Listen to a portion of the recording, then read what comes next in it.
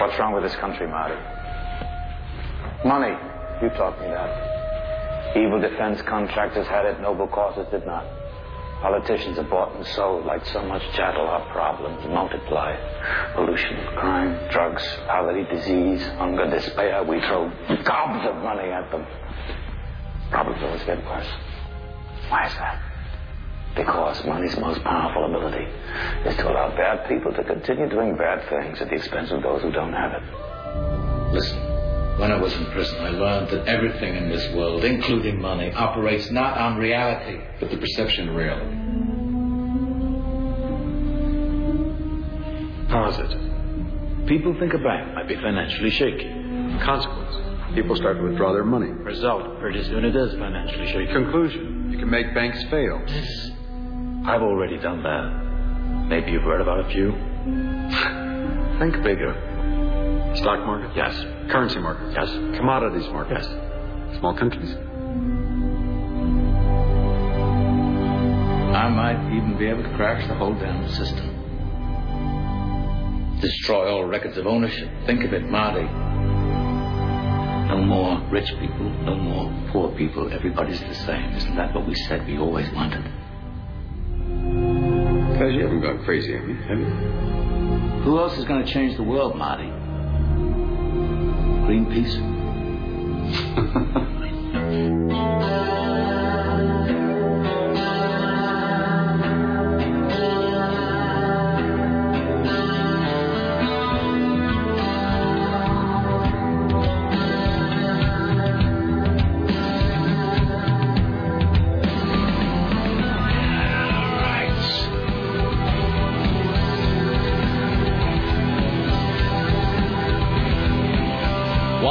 It is 5 minutes and 18 seconds after the hour of 11, and this is the month of September. Only one day away from Talktober, by the way. It will then be Talktober all month long.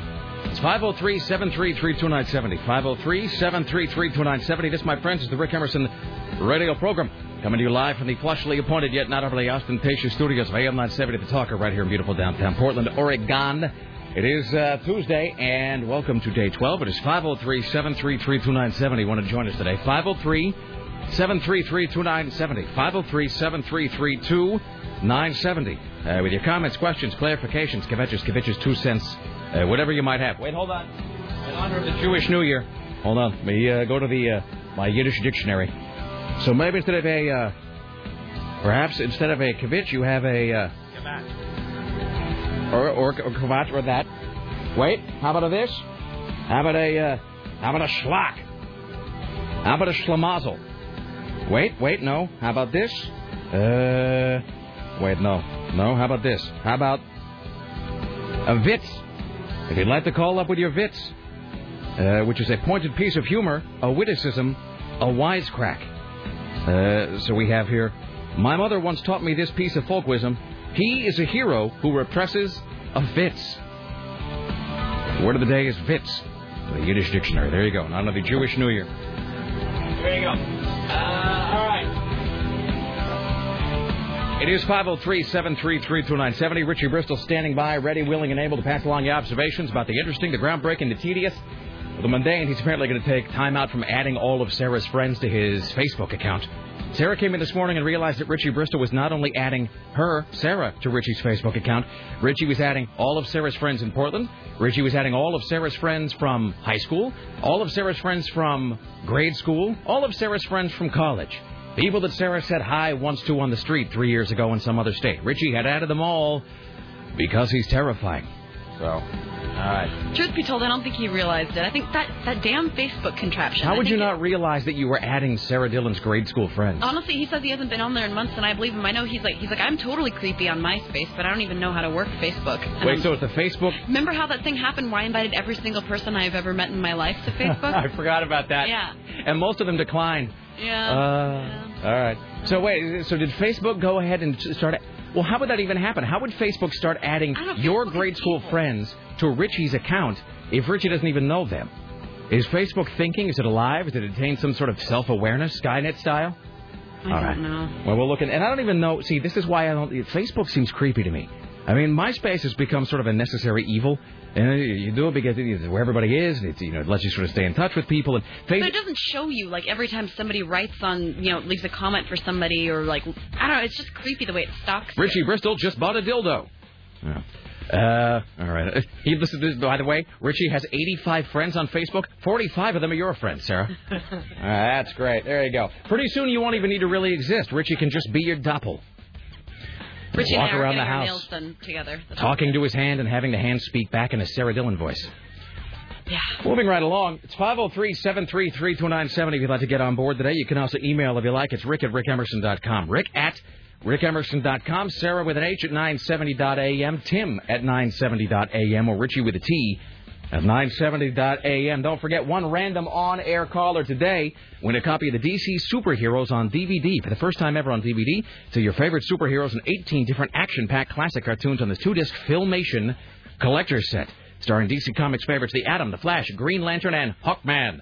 So that is on DVD today to one random on-air caller.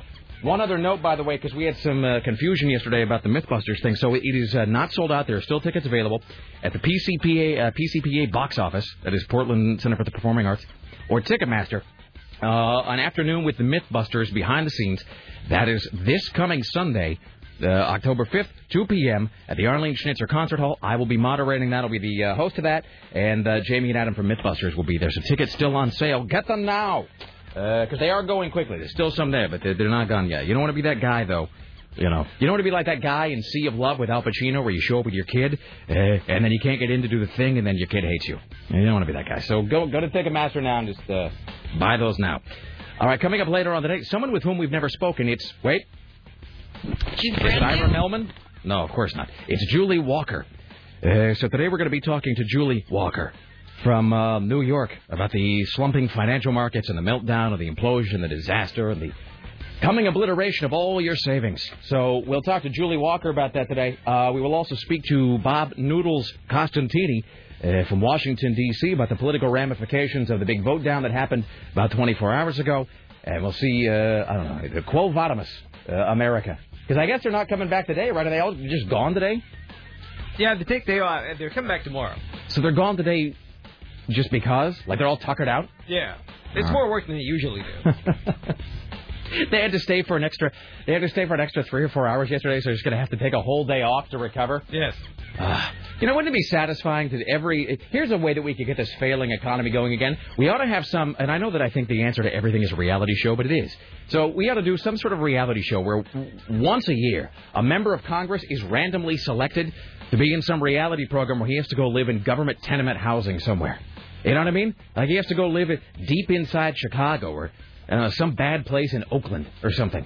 You drop him somewhere in like Westwood and find the worst apartment we can possibly locate in the area. Stick him in there. One of your elected representatives has to live there for 6 months. Well, in any event, so we'll talk to Bob Costantini about that. And then CNN radio correspondent James Roop. So the defense has begun its case on the O.J. Simpson armed robbery kidnapping trial. Jim Roop hates being there, hates the case, hates talking about it, hates most aspects of his life that have to do with O.J. Simpson. So we will talk to him about that today to try to assuage his pain. We will also talk to Nina Parker from TMZ.com today. What else? Our friend Lisa Wood from Rock 101 KUFO. She's their promotions director. She will be here today to count down her top 5 teenage lovelorn moping songs as we work our way through the building, leaving chaos and post-traumatic stress syndrome in our wake. So teenage lovelorn moping songs are top 5 from her adolescence. Lisa Wood will do that today. Birth of a Salesman semifinalist. Our latest Birth of a Salesman semifinalist in the studio in the 2 o'clock hour. Cannibal Watch coming up today. What Tim referred to as a stray penis watch today. Double Geek Watch coming up today. Jesus. What else? I got a big pile of notes from last night that we'll get to. We're going to be rolling out a new segment on the program as well today. It is the greatest songs ever made. We'll begin that today because so often we just dwell on, like Tammy Swindell and her retarded kid. So often we just sully the airwaves with some of the worst things ever recorded. So we're going to try to give the yang to that yin. So today we'll have the inaugural edition of the greatest songs ever made. We will also look forward to this Thursday's vice presidential debate, which will be carried right here on this very fine radio station. That is this coming Thursday, 6 p.m. with running commentary by myself, Storm Large, Tim Riley, wraparound coverage from CNN Radio. It's all very exciting. Ladies and gentlemen, Tim Riley is working on the following stories for your edification on this Tuesday. Over $1 trillion was lost on the stock market yesterday while politicians bickered. America lost the equivalent of the entire economy of India, says one newspaper headline. John McCain joins Sarah Palin in a follow-up interview with Katie Couric where he defends her confusing answers to questions. John McCain may still suspend his campaign again? That's what it says here. The failure of the bailout affects McCain's poll numbers. Sarah Palin, as we speak, is attending Republican debate boot camp. This one time at debate camp? Mm-hmm. Yes. This is Republican debate camp, boot camp. President Bush warns of a painful, lasting damage. Who? President Bush. Painful, lasting damage if this bailout isn't approved. A local postman will do 18 months in the federal pen for selling dope on his route. A Florida surfer patches up a shark bite with duct tape. STDs are spreading among frisky seniors and boomers. And it's snowing on Mars. Okay. Richie, who might this be on the warm line? Is this somebody with whom I'm supposed to be speaking? Ah, you didn't even notice. Now you've hung up. Whoever that was called, waited on hold, and now they've thrown the phone down in anger and rage, Richie. It's going to come back on you. Maybe mark Richie my words. Busy adding all my MySpace friends. He's busy adding people you knew when you were a fetus. Richie, by the way, is trying to track down. He got a lot on his plate today. We often make fun of Richie, but he keeps a lot of plates spinning back there. And right now he's trying to find his first choice was this guy who's a Harvard economics professor, but he's on the East Coast, and plus he's at Harvard, so the guy has a lot of things going on today. He may not be able to talk with us, but we are going to try to get some economics professor on today, tomorrow with the latest, to speak to me in the tiniest possible words and the smallest possible sentences to explain what's going on with our stupid broken economy, which just continues to plague everybody like a big plaguey thing. We're joined today, as always, by the lovely and talented Sarah X. Dillon. Hello. Most of them approved my Facebook request. I don't know. I don't use Facebook, so I don't know. I don't know. I want to delete it, but at the same time, there are a bunch of people on there that I haven't found any other way, and like my old friends from high school who now think I'm creepy. Wait, so let me ask you this. So where do you come down on the big MySpace Facebook question? On what? Well, I mean, do you have one or the other? Because you have MySpace, but you don't have. I have both. Do you have both? Now, do you actively use both? No, I don't know. I'm like on my Facebook thing. I'm just like, I don't know how to use this. So if I don't approve you as a friend for like 2 months, don't be offended because I have no idea. So now somebody told me the other day, and it was just one person saying this, so I don't really know. But somebody told me the other day, MySpace, very last Wednesday.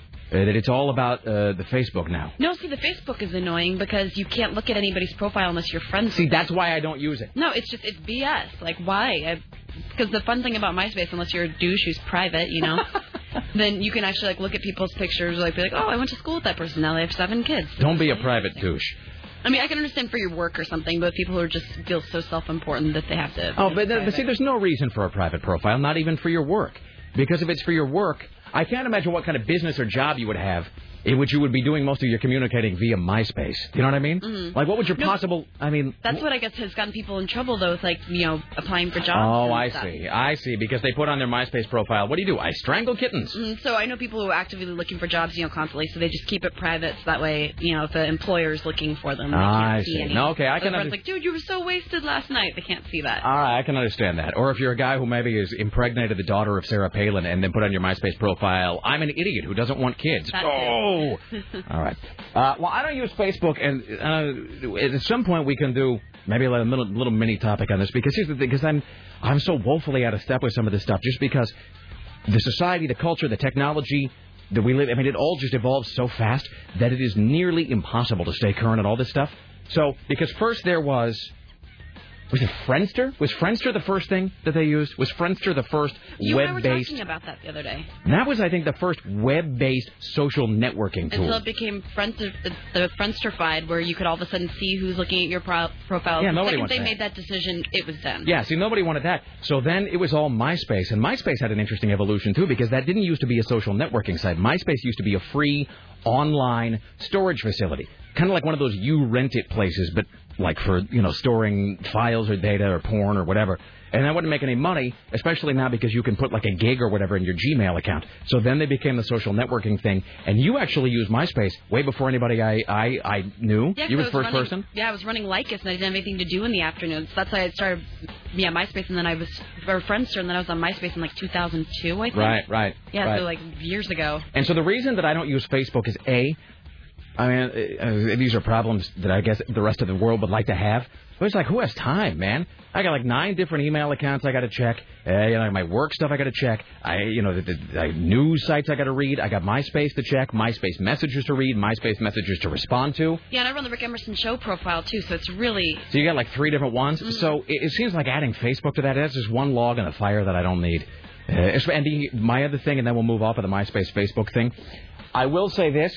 That despite all the people telling me that Facebook is really where it's at, and that's what the kids are all about, and that's what everybody's using, and it's the social networking tool for today's upwardly mobile American citizen, I won't use Facebook for the same reason that you don't like it, which is that it has such negative associations for me because I can't look at anybody's profile without signing up to be a member. And it's just way too much work. And anytime I add a friend, it shows up on everybody else's page, like Sarah just added this person as a friend. I'm like, that's creepy. You know what it's like? It's like going to a news site online, and there's 2 different versions. Sometimes you'll go to a news site like the New York Times or Salon, where they'll let you read like the first page or the first 2 pages of an article, and then they say, well, look, if you want to keep reading, you either got to watch like 5 ads or you got to sign up or something. But then you go to some newspapers, and I'm not going to point fingers.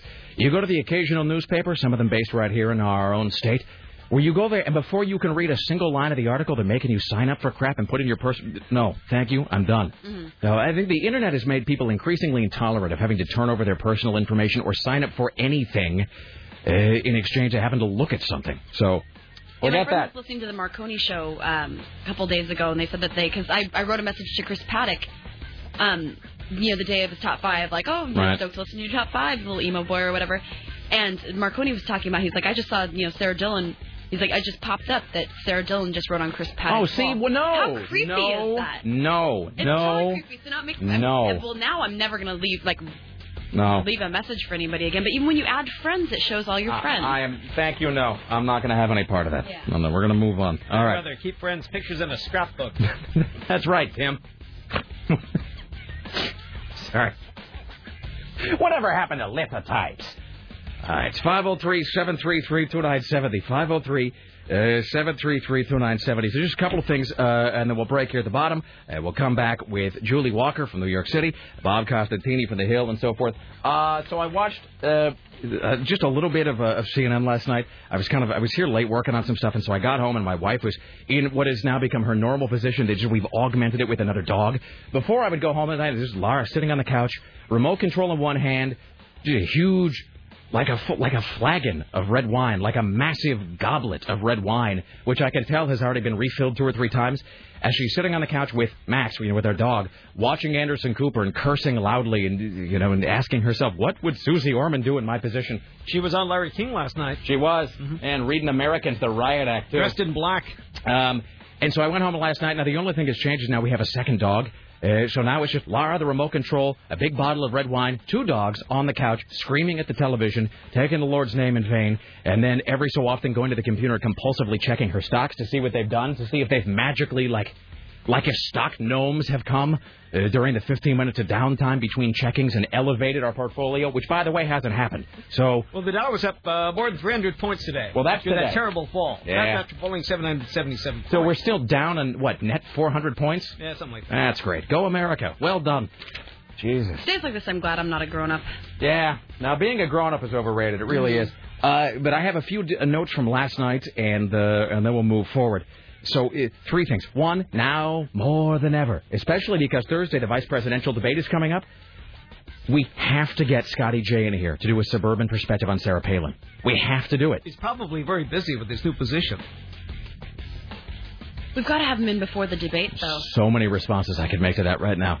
I mean, because today is Tuesday, the debate's Thursday. So, tomorrow or Wednesday, the latest, we have to have former PA Scotty J come back from his new tomorrow, plush Wednesday? digs. Yeah. So tomorrow or Thursday at the latest, we have to have Scotty J come in and do a suburban perspective. Because here's the thing.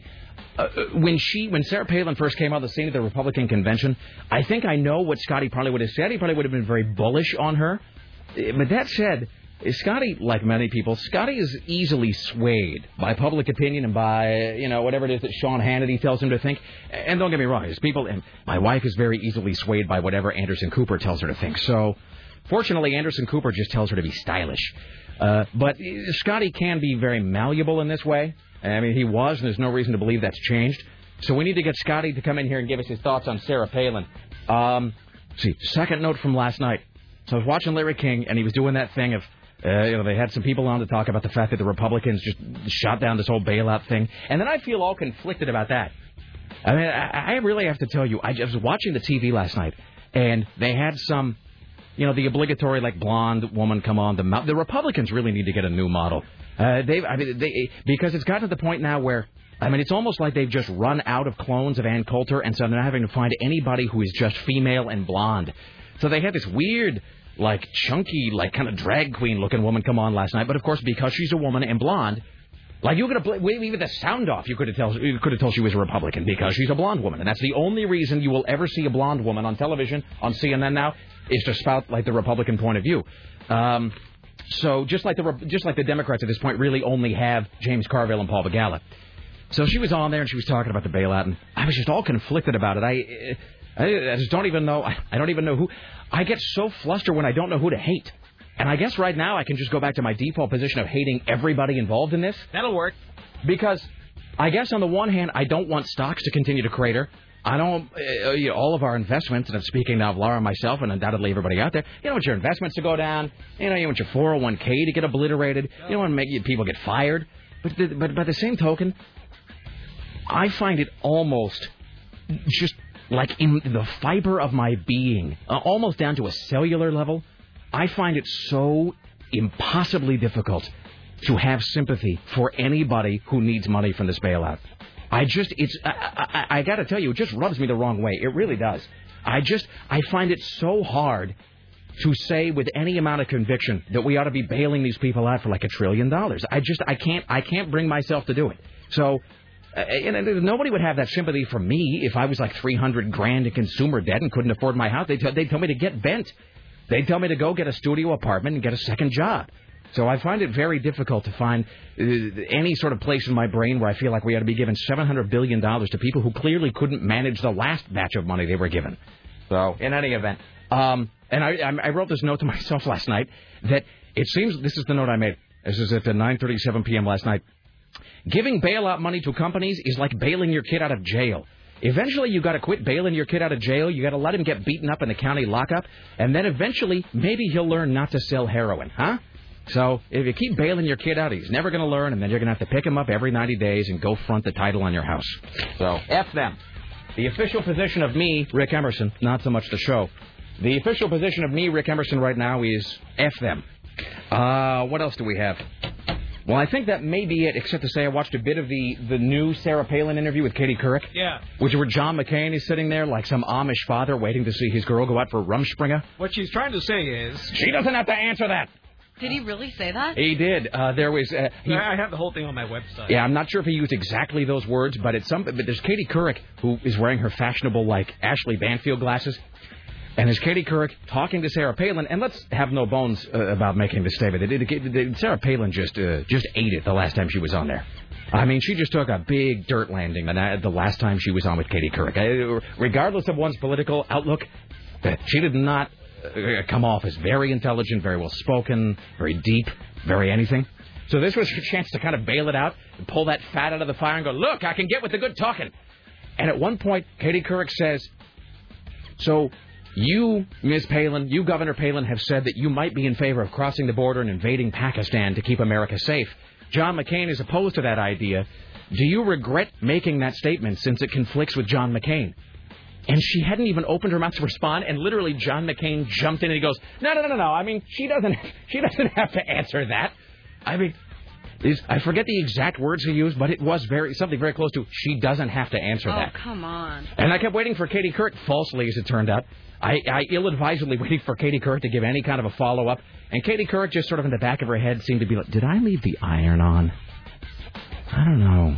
Do I want waffles or pancakes tomorrow morning? I'm just not sure. Katie was wearing glasses this time, though. Yep. I wonder when my bonus check is going to come through. All right, so we should probably take a break. We'll come back after this. We have Julie Walker joining us from CNN. We have Bob Costantini, Jim Roop, Tim Riley at the Ministry of Truth. Later on, Nita Parker from TMZ. Today's Birth of a Salesman semifinalist. We'll do Lisa Wood's top 5 teenage lovelorn moping songs and more. It's the Rick Emerson radio program. We continue next. Don't go anywhere.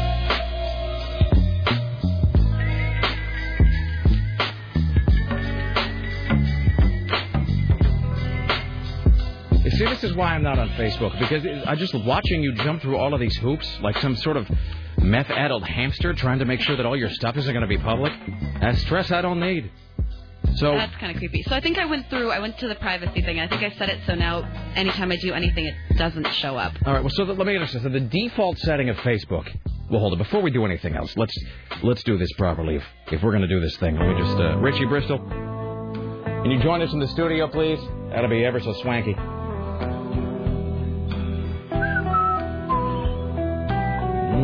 All right, now joined in the studio by our intrepid PA, Richie Bristol. Hello, sir. Hello. All right, so let's talk Facebook, you and I. Hold on. Oh, man. All right.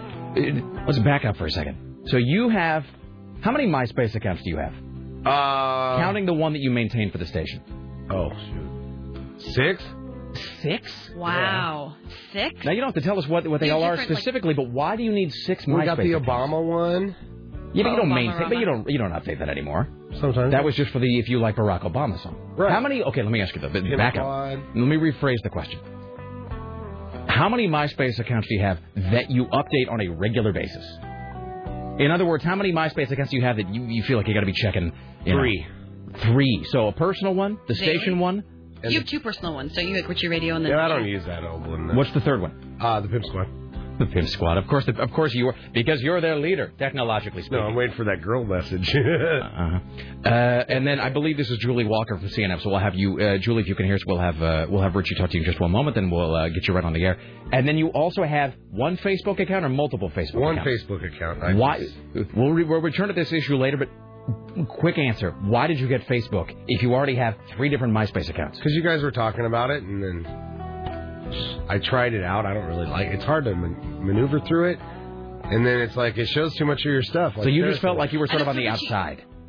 Yeah. When you go back into the room, I just approved a couple friends. I want you to go and check on that thing and see if it says that I did. Because if it did, then that means this is still stalking everything. I'm just going to delete my account. I don't make them my friends too. And can you go see if this is Julie? Okay. All right. Thank you so much. All right. It is confusing. All right. This is why. And don't get me wrong. I have I run a whole bunch of different websites for different outside projects. I have a MySpace account. We have the show MySpace account. We have an account that's just for sound from the show. But this is really why old people, just to get to that point where they're just screw it, I'm just going to sit at home and listen to my 78s over and over again and shut the blinds, wait for the ice wagon to come by. Because it just starts to be very taxing on you.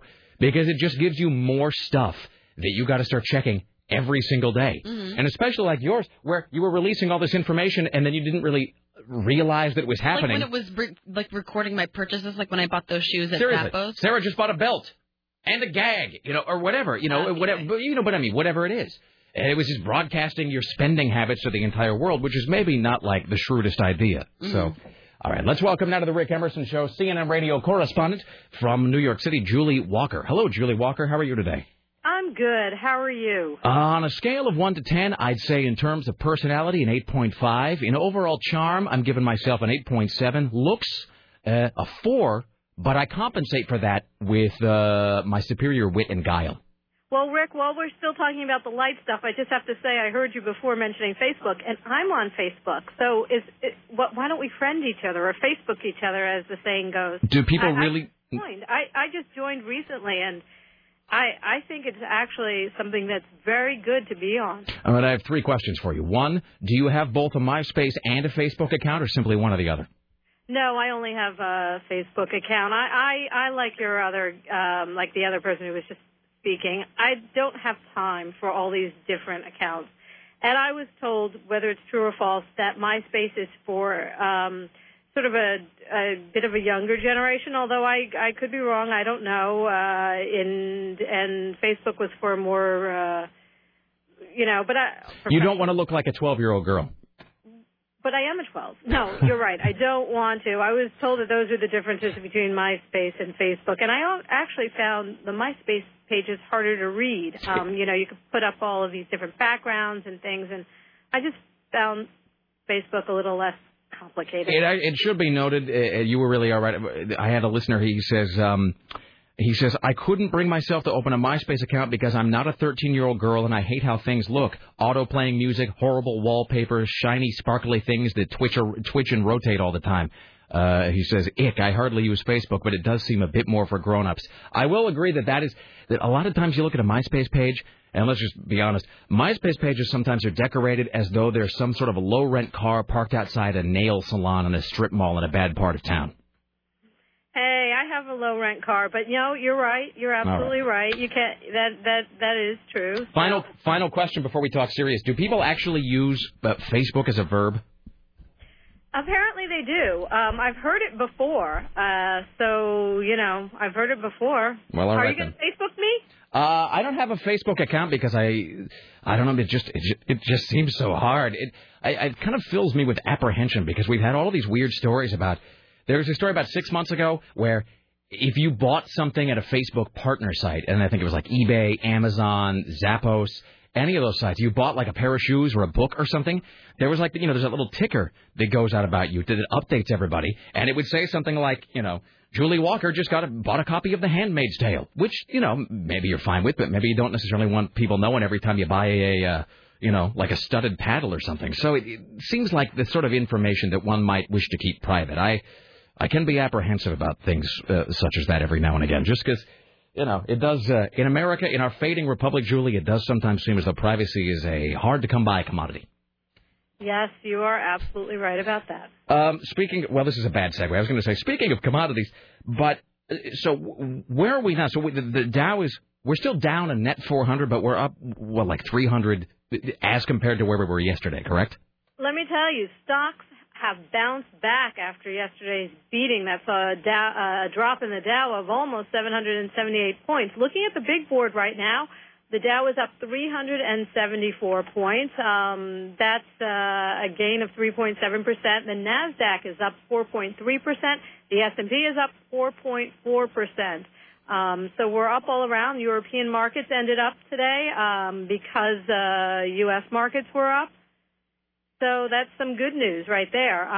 The bad news is that credit markets have still seized up. So those looking, the rates that banks are getting for lending to each other are extremely high. The small businesses and big businesses have been saying that they're finding it a little bit harder to get those short-term loans that they rely on, to meet payroll and to do all of those other things to buy their initial products that are going out. Here's a phrase that I don't particularly like to read. It says here, frozen markets mean banks are, I'm quoting now from the CNN prep sheet, banks are, quote, hoarding cash, making it difficult for businesses and individuals to get much-needed loans. It's one thing if, like, your Depression-era grandmother decides to hoard cash and sardines and toilet paper in the attic or something. When banks begin hoarding cash, I guess you can make the point that if they've been hoarding cash this whole time, we might not be in this bind. But it doesn't seem like simultaneously everybody can need a cash infusion while the banks are then hoarding all of their cash. It just seems like there's a whole bunch of gears that are intermeshed to such a degree that they can't even turn right down. Somebody's got to sort of give in and sort of cut loose some money, right? Well, this is what the doomsday sayers have been actually talking about this whole time, that banks are nervous. They lost a lot of money on these bad mortgages, so they're nervous about lending money. So that's where the whole hoarding idea is coming in to play. And, people might be surprised to find out how many businesses rely on these short-term loans to do everything, as I said, from meet payroll to, get their supplies. Yes, something obviously, has to be done. In fact, President Bush was talking about it this morning and directly mentioned, how Wall Street reacted yesterday. Actually, let's take a minute to listen to what the president had to say. We're in an urgent situation, and the consequences will grow worse each day if we do not act. The dramatic drop in the stock market that we saw yesterday will have a direct impact on the retirement accounts, pension funds, and personal savings of millions of our citizens. And if our nation continues on this course, the economic damage will be painful and lasting. But if I may put forward a slice of personal observation here upon which you don't need to comment, because I don't wish to make you feel awkward, let me just say this about that. For a guy who's talking about dire consequences and doomsday scenarios and the possible implosion of the American way of life, he could not possibly sound less concerned about the whole thing. So maybe they ought to hire a stunt president to go out and give his speeches for the rest of his term. Somebody who can at least pretend like they're sort of unnerved by the whole thing. It's just, especially right now, because it's so hard for people to figure out what's going on, right? The subtleties of this kind of elude the average American. Would you agree? Absolutely. The subtleties do elude the average American, and that's why I gave you the business scenario of making it, businesses finding it hard to borrow now. The president also spoke about how he was disappointed, but it's not the end of the legislative process and that Congress must act. So that's the thing. People, but I think as it trickles down, people will understand more how this does affect them. I mean, there is a point at which people think it's the big guy versus the little guy, and the big guys are making out while the little guys are still losing their homes because they can't pay their mortgages or they're losing their jobs.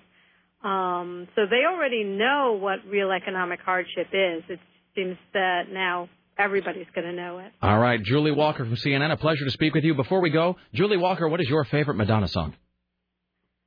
Oh, goodness. I don't know if I want to reveal that. Yes, you do. You absolutely do. You're not going to hesitate for even a moment. You've been waiting your whole life to reveal it.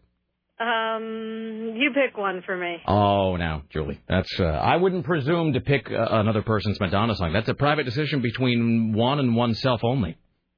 I hate when you throw in these trick questions to me. I'll let you ponder it. We will undoubtedly speak again. Julie Walker, you have a good day. Okay, thank you. There you go. Julie Walker from CNN. All right. Well, she seemed amused, if somewhat tentative, about the whole thing. Yeah, you came out kind of like a fireball, so I was like, calm down. What'd I do? Like, I'm an 8.5, really, my personality is 8.4, and I'm feeling fine. I'm like, oh, my God, he's going to scare her away. I was inspired by our conversation about Baz Luhrmann's Moulin Rouge yesterday, where in the opening moments of any movie, one must establish a contract with the audience, Sarah, letting them know exactly what they're in for. Julie Walker? Establishing the contract. Yes, she knew she was in for a whole lot of crazy. Yes, she was. All right, it's 503-733-2970. Just a moment, we'll talk to CNN radio correspondent Bob Costantini, Tim Riley at the Ministry of Truth. Later on, Nina Parker from TMZ about that Heath Ledger news that broke yesterday. What else? Cannibal Watch coming up today. Penis Watch, Double Geek Watch.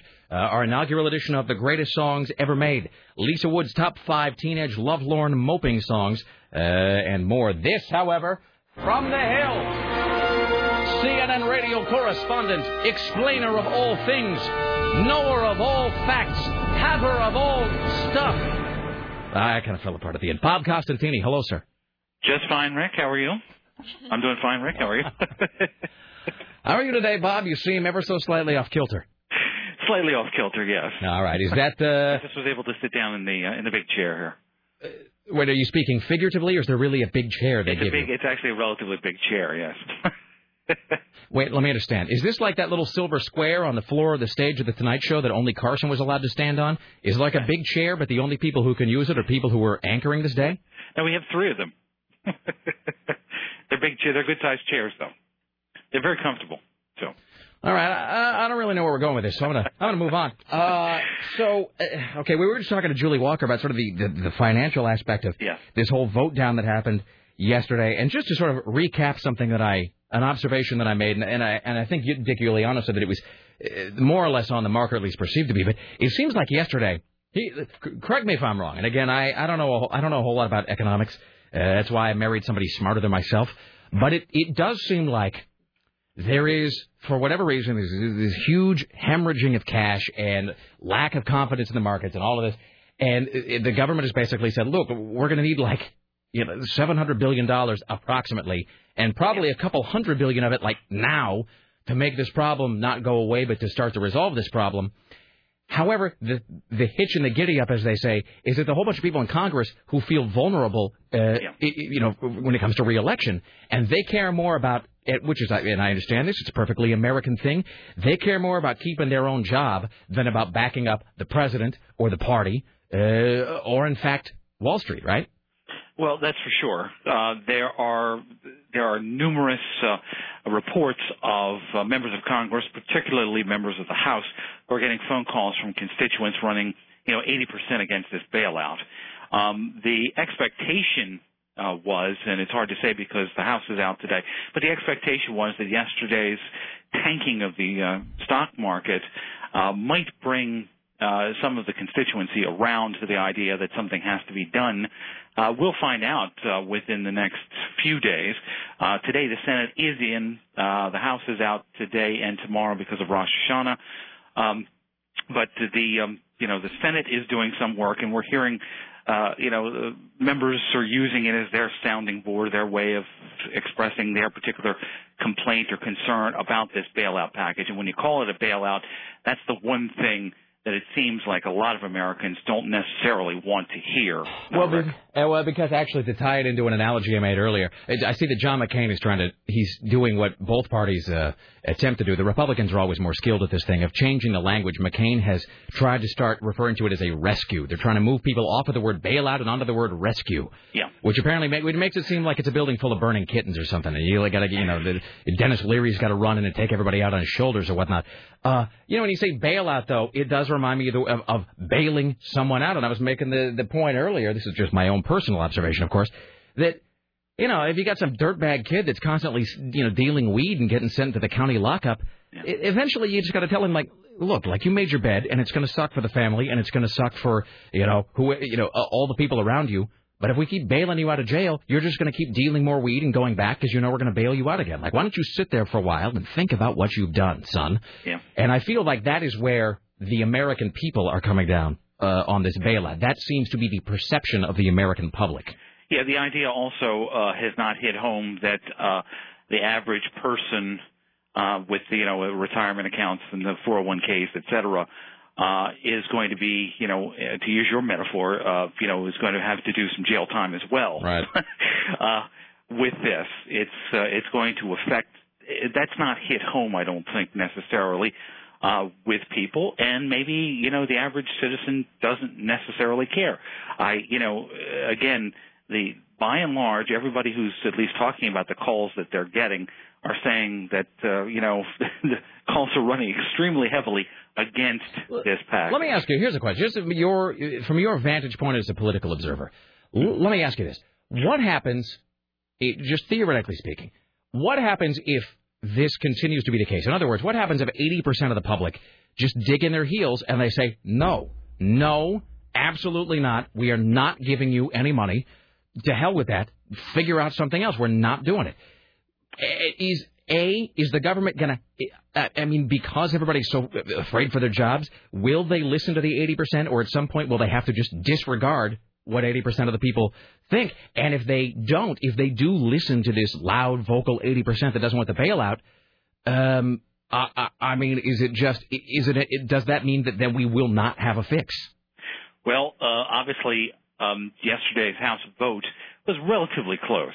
Okay, even though the plan went down, I think that if a number of people can be swayed a bit by maybe a change or two here and there in the legislation, they can not start from scratch, but they can rework things to the point where it might assuage the concerns of some of these few members, and particularly Republicans who voted against the package yesterday. Then we'll probably get a very close approval in the House. Right. And that's what House leaders are certainly hoping will happen. That's what the White House is hoping. The Senate, by and large, is just waiting to see what the House does because they're not going to stick their necks out. It seems. It just staggers my imagination that this government doesn't work properly. That's It's astonishing that we can't seem to get anything done. By the way, just before we go, sure. I'm all of the discord, all of the disagreement, all the chaos and strife, all the disharmony. It's almost worth it just for the opportunity once a day to see Barney Frank get on television just and gibber like some sort of a political turtle about how he's going to... He looks like Touche Turtle when he talks, you know, where he has that sort of oddly shaped mouth and, you know, where he's doing that sort of... He kind of is like a really angry, sort of more delicate Rudy Giuliani when he... And I will go over to their houses and I will tell them that they have to do it now. And it's just, that almost makes the whole thing worthwhile. I'll leave that one kind of alone, but I'm old enough to remember Touche Turtle. There you go. What was his sidekick's name for the win? Touche Turtle's sidekick was a dog named... I can't remember. Dum Dum. Dum. All right. I'm going to leave it there, Bob Costantini. As always, a pleasure. You're wise beyond your years, actually, Rick. That's what I do. Thank you, Bob. Take care. CNN radio correspondent, Bob Costantini. There you go. Fantastic. Yep. How is everybody? Fantastic. It's Sarah? an exciting week. 8.4. 8 point. Really? Are you actually? Now wait. An 8.4 is. I thought that was what you said, that you were 8.4. No, I'm fabulous. All right. I think we're going to have a fantastic rest of the show. It's been a wonderful first hour. The next 3 going to be even better. I can sense it. I can feel it in the air. Yes. Going to be a great day. Not so much for anybody else or for the country, but for us. And that's what matters. It's 503-733-2970. We will return around the corner with Tim Riley at the Ministry of Truth. Later on, Lisa Wood will do her top 5 teenage lovelorn moping songs. We'll have a Penis Watch, Geek Watch, Jim Roop, Nina Parker from TMZ, our latest Birth of a Salesman semi-finalist, and the inaugural edition of the greatest songs ever made. Stay there. It's the Rick Emerson radio program. Don't go anywhere.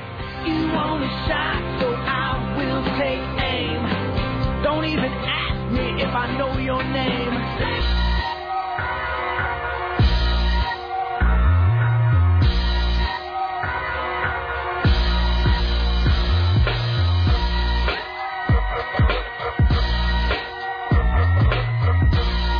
Go far in this business. Give me those digits. That's kind of what it felt like. I contemplated giving him a fake number, but I'm like, crap, I'm messing this guy every day. Why, hello, it's the Rick Emerson radio program, lovingly assembled in the United States by robots. It's 503-733-2970. 503-733-2970. Coming up later on the day, Nina Parker from TMZ. Let's see, what else do we have coming up today? Penis Watch, Geek Watch. The inaugural edition of the greatest songs ever made. Top 5 with Lisa Wood. Don't forget, one random on-air caller today wins some crap. Wins, what is it? Valuable prizes. Step right up and win some crap. They're going to be winning, let's see, Superheroes DVDs, Filmation, blah, blah. I didn't know if it was Sports Night or Filmation DVDs today. It is DC Superheroes Adventures from Filmation on DVD. See all your favorite superheroes and 18 different action-packed classic cartoons on this 2-disc Filmation collector set. That's to one random on-air caller today.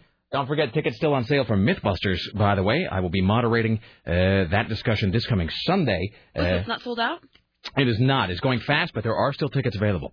And so forth. Ladies and gentlemen, please give your attention to the man behind the curtain. It's time for the Rick Emerson Show's new news hour, only on AM 970, The Talker. And now, from the Ministry of Truth, this is Tim Riley. So we'll return to our national calamity in just a few moments. There are some local things, though.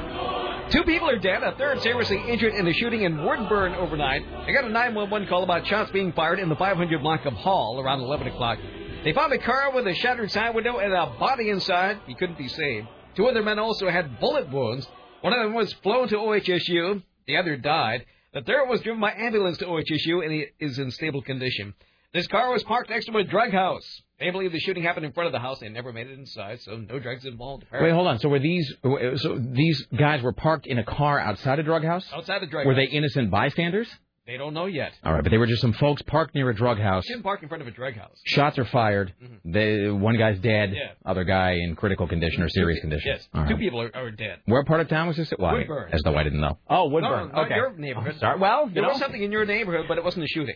No, probably a knifing of some kind. No. Maybe a garroting. No. All right. So in your neighborhood, police will look for the driver who hit a bicyclist early this morning and then took off. But he really shouldn't have been riding around there at 2:30 in the morning. But okay, maybe he's riding home from work, for all we know. The cyclist is 25-year-old Brendan Michael Cox, riding south at Southeast 39th and Powell when a large truck heading in the same direction hit his bike from behind near the intersection at Southeast Powell Boulevard. Those who saw the victim after the collision said the cyclist was pretty banged up. He was taken to OHSU, where he was treated for non-life-threatening injuries. Okay, non-life-threatening. That name sounds familiar. But he wasn't wearing a helmet, which didn't help. Is that somebody we know, Sarah? I don't know. That does sound familiar, though. Maybe not. I mean, yeah, I mean, I know. I will tell you, I know like 9 Brendans, and I know a bunch of guys with the last name of Cox. So maybe not. But non-life-threatening injuries. Not wearing a helmet. Not wearing a helmet. No, it can't be that way. So the suspect is driving a dark-colored, newer Ford F-250 pickup. Yeah, kids, your brain's the best friend you have. You wrap that thing. All right, here's Tim Riley. Well, a postal man was delivering more than mail. The mail carrier has been sentenced to 18 months in the federal prison for selling Mary Jane on his mail route. Prosecutors say 48-year-old Ronald Burkham of Vernonia pled guilty to distribution of marijuana to a person under 21. They arrested the mailman after Lake Oswego police arrested a 9-year-old who claimed he was buying marijuana from this mailman. A 9-year-old was buying marijuana? A 19-year-old. Oh, I'm sorry. Yeah. Since he was in high school. I was going to say, that's a pretty ambitious 9-year-old in this sort of horrible way. I think they're out there, though. Right. As part of the plea bargain, he resigned from the U.S. Postal Service after 15 years of service. A U.S. attorney, the chief prosecutor for Oregon, said he violated the public trust. Please tell me he still gets a pension. Doesn't say. All right. But he resigned. He resigned. After 15 years. So do you still get a pension after 15 years? I don't really know. That's the question here. By the way, we don't wish to tar all postal workers with the same brush. Many, many, many postal workers are listeners to this very fine radio program. And mine does not sell marijuana. You tried. He only sells heroin and Whitman samplers. It's the darndest thing. You know what I want to do? I really, it's one of those things you only see in the movies. Mm-hmm. Just once in my life, I want to, forgive me for how this sounds perverse until I get about halfway through it. I want to encounter a guy in a dark alley, who has the trench coat that he opens, and there's all the watches hanging inside, like all the big tassel of Rolex watches. I mean, that's really what I want, because that's the thing you always see in the movies, right? Where you go, hey, I know a guy. He can get us some, he can get us a gun, or he can get us, whatever it is you're looking for. You can get us some jewels. Or someone to slip you a Mickey. Totally. Something for your dame. And then you meet some guy in a dark alley. He has the big trench coat on. He opens it, and then there's just all this finery hanging within. Mm-hmm. And that's kind of what I want to see just once in my life. And then I feel like I can be sort of checked off. It's a powerful image. All right, here's Tim Riley. When I took the Seattle Underground tour, they took you through all kinds of dark alleys. Really? They were just regular dark alleys now, like they always had been. I was watching West Side Story this weekend, and not to get sidetracked on West Side Story, because I can just talk about that forever. But I was wondering, because that was filmed on location in New York City for the most part. A little bit of stage work, but you can tell that most of it was shot on location. And the question that nobody really knew... Boy, first of all, can I tell you, speaking of... This is a confluence of The Last Story and then West Side Story. Speaking of mailmen, Mailman Chris knows more about West Side Story than anybody I have ever met.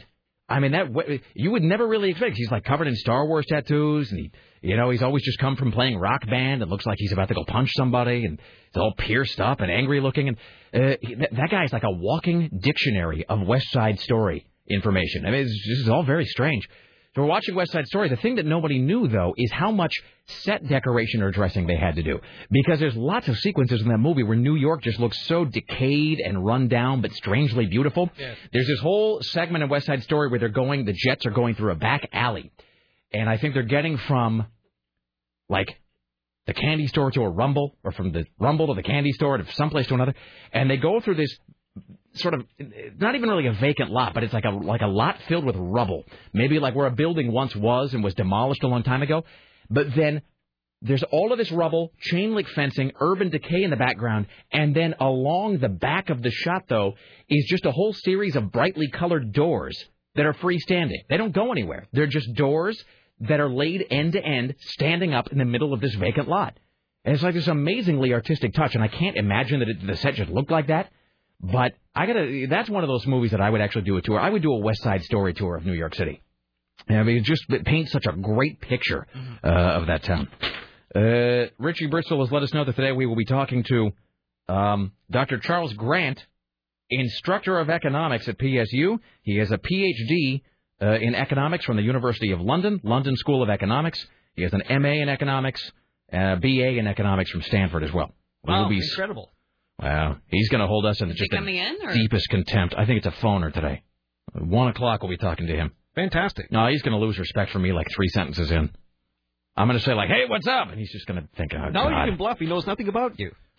That's true. I should pretend to be really shrewd. I should pretend to have some. I should find some controversial financial position and then dig up enough crap that I can sort of bluff my way through a full-throated defense of it. Yes. If people don't know you, you might as well put on airs. No, Dr. Grant, I insist that we pursue the Keynesian solution. And then scream at him and hang it up. Here's Tim Riley. That's the way to do it. Yep. You know, somehow I missed the story over the weekend, and I want to get back to it because it's quite entertaining, really. 3 transients have been arrested on robbery charges after they attacked a man who asked a woman in the group to stop exposing her breasts in front of children. Clackamas County Detective Jim Stovink said detectives arrested 2 men and a woman on robbery charges about 1:30 Saturday in the 8100 block of Southeast Luthor Road. Raymond Gagaskis told deputies he saw a group of 4 transients near his home, and one of the 2 women in the group was deliberately exposing her breasts while his children were playing outside his house. So the guy tells deputies that when he told the woman to cover up those girls, she and another woman grabbed his arms, and one of the men says, "He's got money. Let's get him." Despite the efforts of the group to take his wallet, the man managed to fight them off, and they weren't able to get his money. So he calls 911, and Clackamas County Sheriff's deputies respond, arresting 3 of the 4 attackers. Florence Ray, we have no idea if this is the breast woman. She's the only woman in the group. She's 50. Of course she is. Florence Ray, 50. Stephen Purcell, 43, and Michael Yaha, 41, are charged with second-degree robbery. Deputies are still looking for the 4th member of the group, who's described as a white woman with a heavy build. Could this be the breast woman? Brown hair and wearing a blue summer top with spaghetti strap. Yep, this is the woman who showed them off, I bet. Fleur Ray, come show your nana to the little ones. So she's heavy set, brown hair. She has a blue summer top with spaghetti strap. Just say it, Tim. She's built like an ox. Now she is. Well, a lot of these people like women like this. So you can call the anonymous Clackamas County Sheriff's Office tip line. What people? If you see this woman exposing her breast to children again, she's got to be stopped. Okay. I like it. Behold, by the way, how the homeless mind works. It, first thought in the flowchart, stand around. Second thought, show your bosoms to young children. Third thought, notice guy standing over there. Don't do anything about it. Fourth thought, be irritated that he asked the bosom showing to stop, then decide that maybe you should take his money. 5th step, question mark, and then, profit. Apparently we are giving a shout-out to a listener, Woodburn Police Officer Zach. Officer Zach, who is he's on the job, as they say, in Woodburn. Greetings, Officer Zach, and may you have a safe and uneventful day. Here's Tim Riley. So a driver takes off with a car after a cocaine stop in Hillsborough. Police and a canine dog search a Hillsborough neighborhood last night after a driver took off in a car following a traffic stop at northeast of Lincoln Street and Cornell Road. They're looking for Ishmael Sierra Carranza. He remains on the loose. The county sheriff's deputy pulled over his Maxima a little after 7:30 for turning without using a signal. Shortly after that, the guy just took off. Police found over a half pound of cocaine in his car.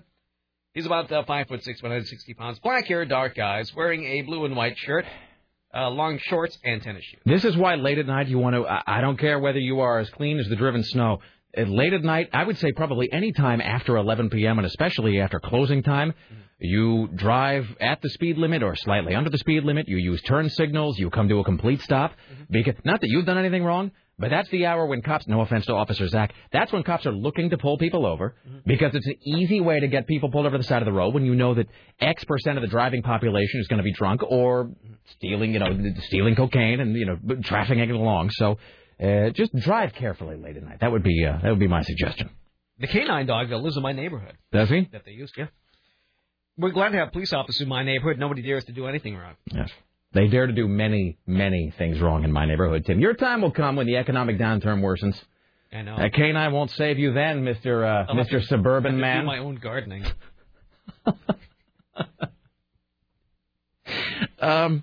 This email says, in a long line of questions, that is hell on earth, isn't it, Tim? Et tu, Tim Riley? Et tu? In a long line of questions that will never be answered, Rick, pleased to be explaining what Filmation is. Filmation is a company.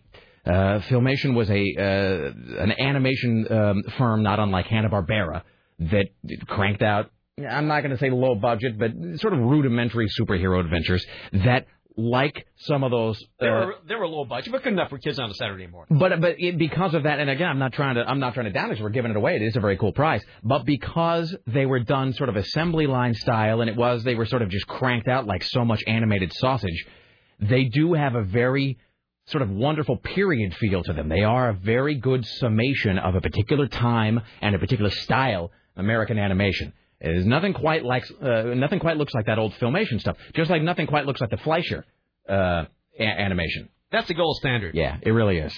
All right, here's Tim Riley. The Everett Pimp is going to prison.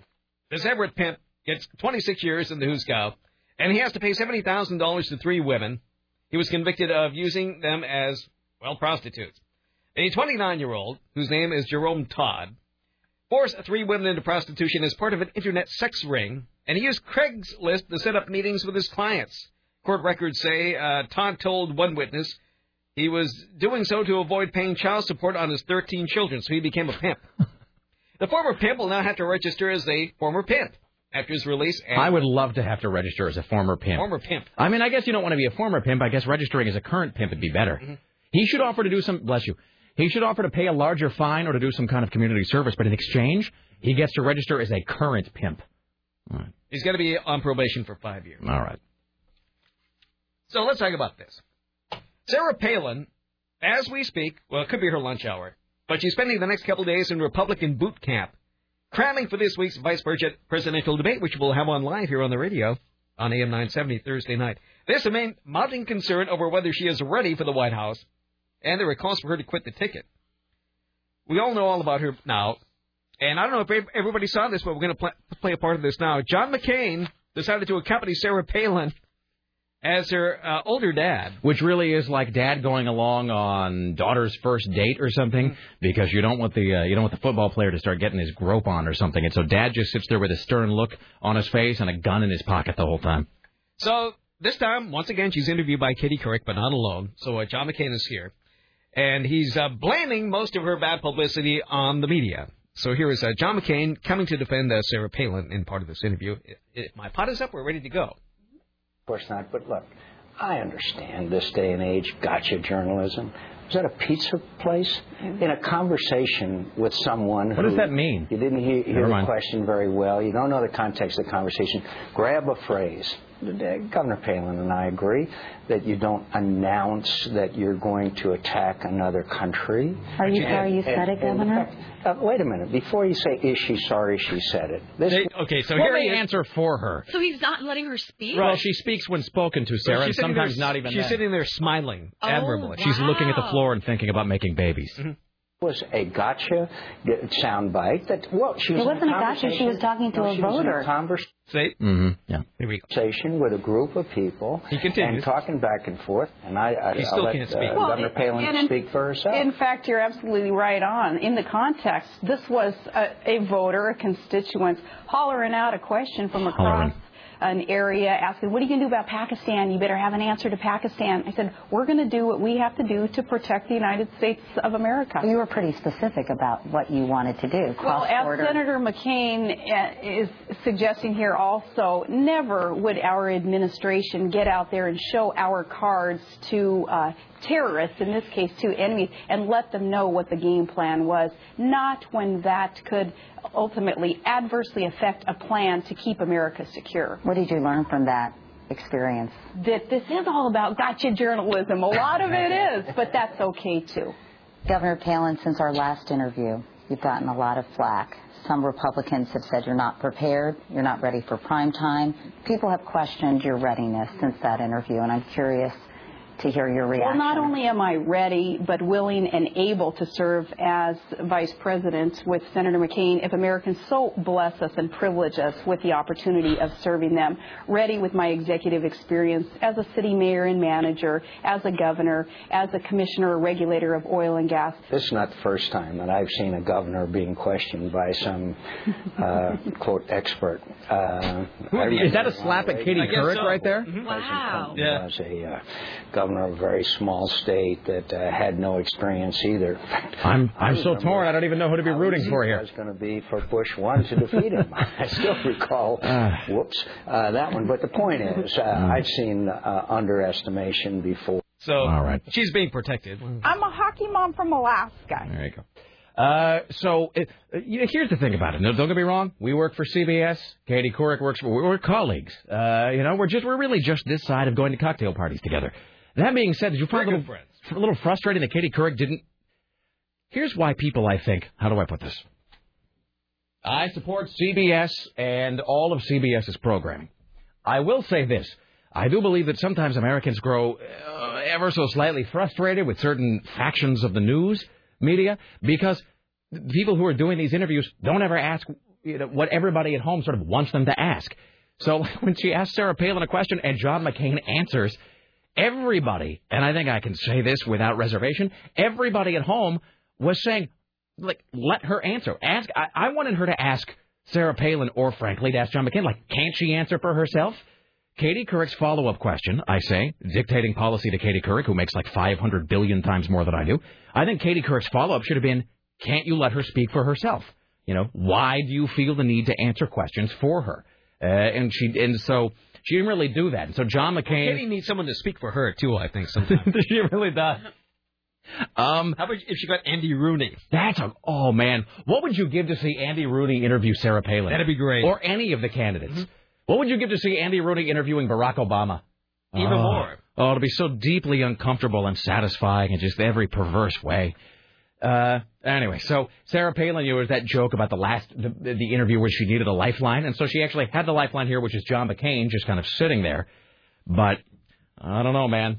I don't know. I got such mixed feelings about this debate coming up on Thursday, because the thing about the debate is, if they don't push her any harder on Thursday than they did in that interview, she'll do fine. I mean, she really will. She'll probably bury Joe Biden if they don't push her any harder to be specific than they did here. Because here, she just kind of goes back, like a lot of politicians, she just goes back to the same talking points over and over and over and over again, which is sort of effective, especially if you're talking to somebody who's maybe not all that bright to begin with. So most Americans aren't. That's what I'm saying. So who's moderating Thursday's debate? Do you know? Oh, I don't know. I thought it was Bob Schieffer, but I might be wrong about that. So if they really lean on her on Thursday, she might start squealing like a pig in hot oil. But if they don't, if they just kind of let her answer the question she wished she had been asked instead of the question she was asked, then I think she's probably going to do very well, and that'll be big trouble for Obama and Biden. Hi, you're on the Rick Emerson radio program. Hello, how are you today? Hey, pretty good. How you doing, Rick? What can I do for you, sir? Well, you were talking about driving carefully at night and everything. Yes. I heard a statistic the other day that apparently from 10 p.m. till 7 a.m. every night of the week, 1 in 5 drivers are impaired in some fashion. That wouldn't surprise me. It seems like it's probably even higher than that, which is why the cops do, and you can understand sort of why they do it. It's why cops do that thing of just having, hey, why are you pulling me over? Well, it looks like one of your taillights is ever so slightly dull. You've got a parking light that's 5% dimmer than the other one. We're just going to have to pull you over. And nobody's happy about that, but you know why cops do that, because it's a numbers game, right? Because just probably, checking. 1 in 5 guys that you pop after 2 p.m. is probably going to be lit to some degree or another, and 1 out of every 50 is apparently 30 pounds of cocaine in his trunk. So, what can you do? So drive carefully, my friend. What kind of bothers me about that thing is you hear stories about cops, nailing some huge drug bust or whatever, and they give the cops this credit for being incredible investigators or whatever, and they just nailed some guy because he swerved a little bit and happened to have 30 pounds of cocaine. As somebody once said, no amount of police work or investigative ability can equal the benefit given to you by the guy you're looking for being mind-bogglingly stupid. Absolutely. All right. Thank you, sir. Thank you. All right, there you go. Here's Tim Riley at the Ministry of Truth. So the moderator for the debate Thursday will be Gwen Ifill. I have no idea who that is. Gwen Ifill, it's like an NPR woman. Senior correspondent, The NewsHour, and moderator and managing editor of Washington Week on PBS. No idea. Why? All right. Actually, I don't know the answer to that, Tim. That doesn't... Well, okay. Well, whatever. Then the next one after that will be Tom Brokaw, and then the last one, Bob Schieffer. I thought Tom Brokaw retired.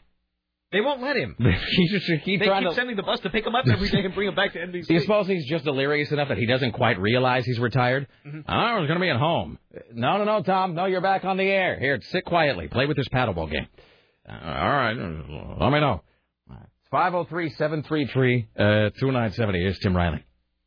It's snowing on Mars. NASA's Phoenix moonlander has found the snow falling on Mars. It's collecting data on how the atmosphere and surface interact on Mars, and they detected snow from clouds. The date the snow vaporized before reaching the ground has not yet been found. Now, wait a minute.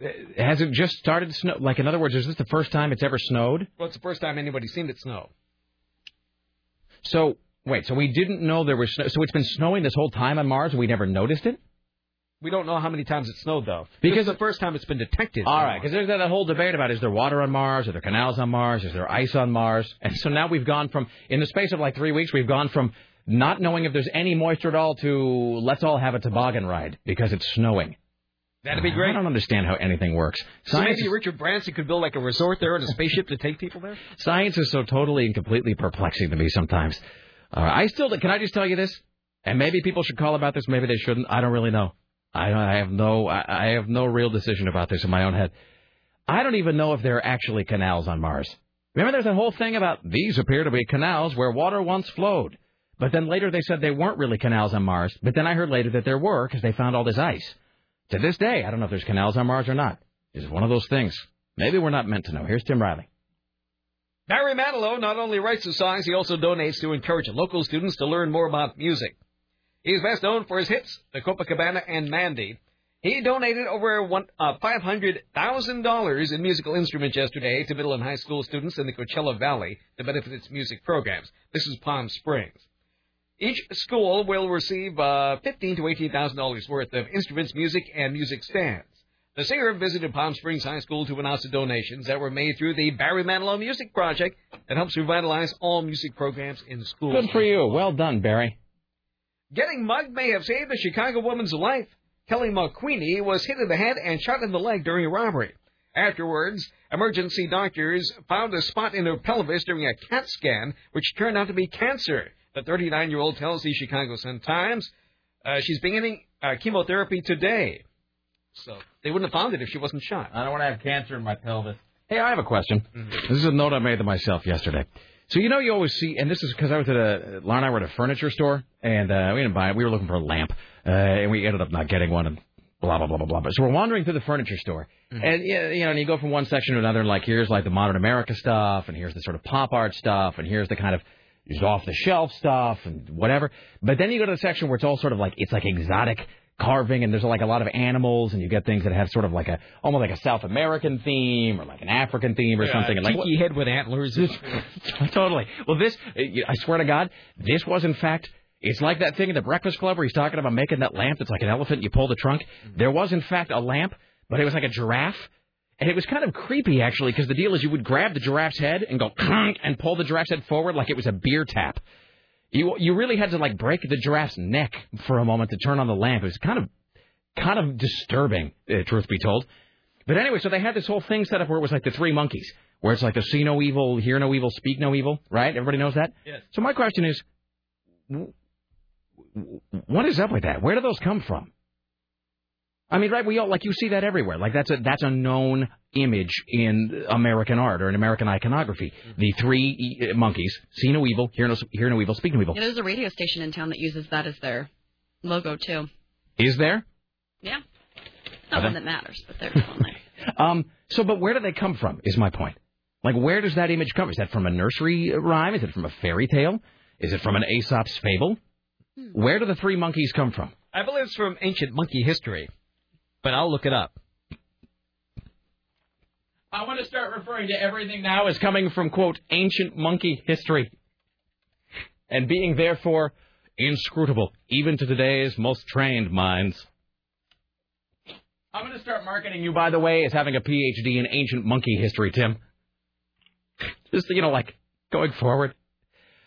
Hello, you're on the Rick Emerson radio program. Sir, madam, as the case may be. Speak now. I wanted to call Barry Manilow kind of the, can I say a four little, he's a Let's just stop for a second. He's a penis. I was going to say something else. But, dude, why is he donating a whole bunch of money's worth of musical instruments to children in Palm Springs? Don't Palm Springs children need to explore the joys of music as well, sir? Palm Springs. If their rich parents wanted to buy them a guitar or a bass, I mean, to donate it to, like, I don't know, me. I'm broke. Okay. I can't play. All right, I see what this is all about. My kid needs a guitar, not some punk kid in Palm Springs. That's need to move to Palm Springs. What about Springs? downtown Portland children? Well, let me understand this. So the fact that you live here as opposed to living in Palm Springs is Barry Manilow's fault. No, I'm Sounds just like this saying is a problem between you and your realtor, sir. No, all I'm saying is if you're going to donate a whole bunch of, like, say, musical equipment or anything, maybe donate it to the kids that are sitting there waiting at the Goodwill because their parents can't afford to buy them something. Don't donate it to kids. Here, let me understand this. You're saying that this musical donation by Barry Manilow is in fact the musical equivalent of the $700 billion bailout. Yeah, exactly. I was just going to relate it to that. By the way, I will tell you, the reason he's donating musical instruments to Palm Springs is because all of Barry Manilow's fans, the people who pay his rent, they all live in places like Palm Springs. Okay, I guess that would be the end. But it's still like handing $1 to a guy in a Mercedes when I'm driving a Volkswagen. No, you have to move to some place that Barry Manilow cares about. Yes, sir. That place is not here. Where do you live, sir? What part of Portland? I live in the Couve. Yeah, let me tell you this. He's never mentioned the Couve in any song. He's never sung about the Couve. He's not coming to the Couve. That's okay. I don't listen to Barry Manilow. Probably doesn't even know your city. Oh, now you're asking for a handout from a guy you don't even listen to. No, I don't want. I see. You don't support Barry Manilow. Hold on. Let's back up. You don't even support Barry Manilow, but somehow Barry Manilow is supposed to give you a handout.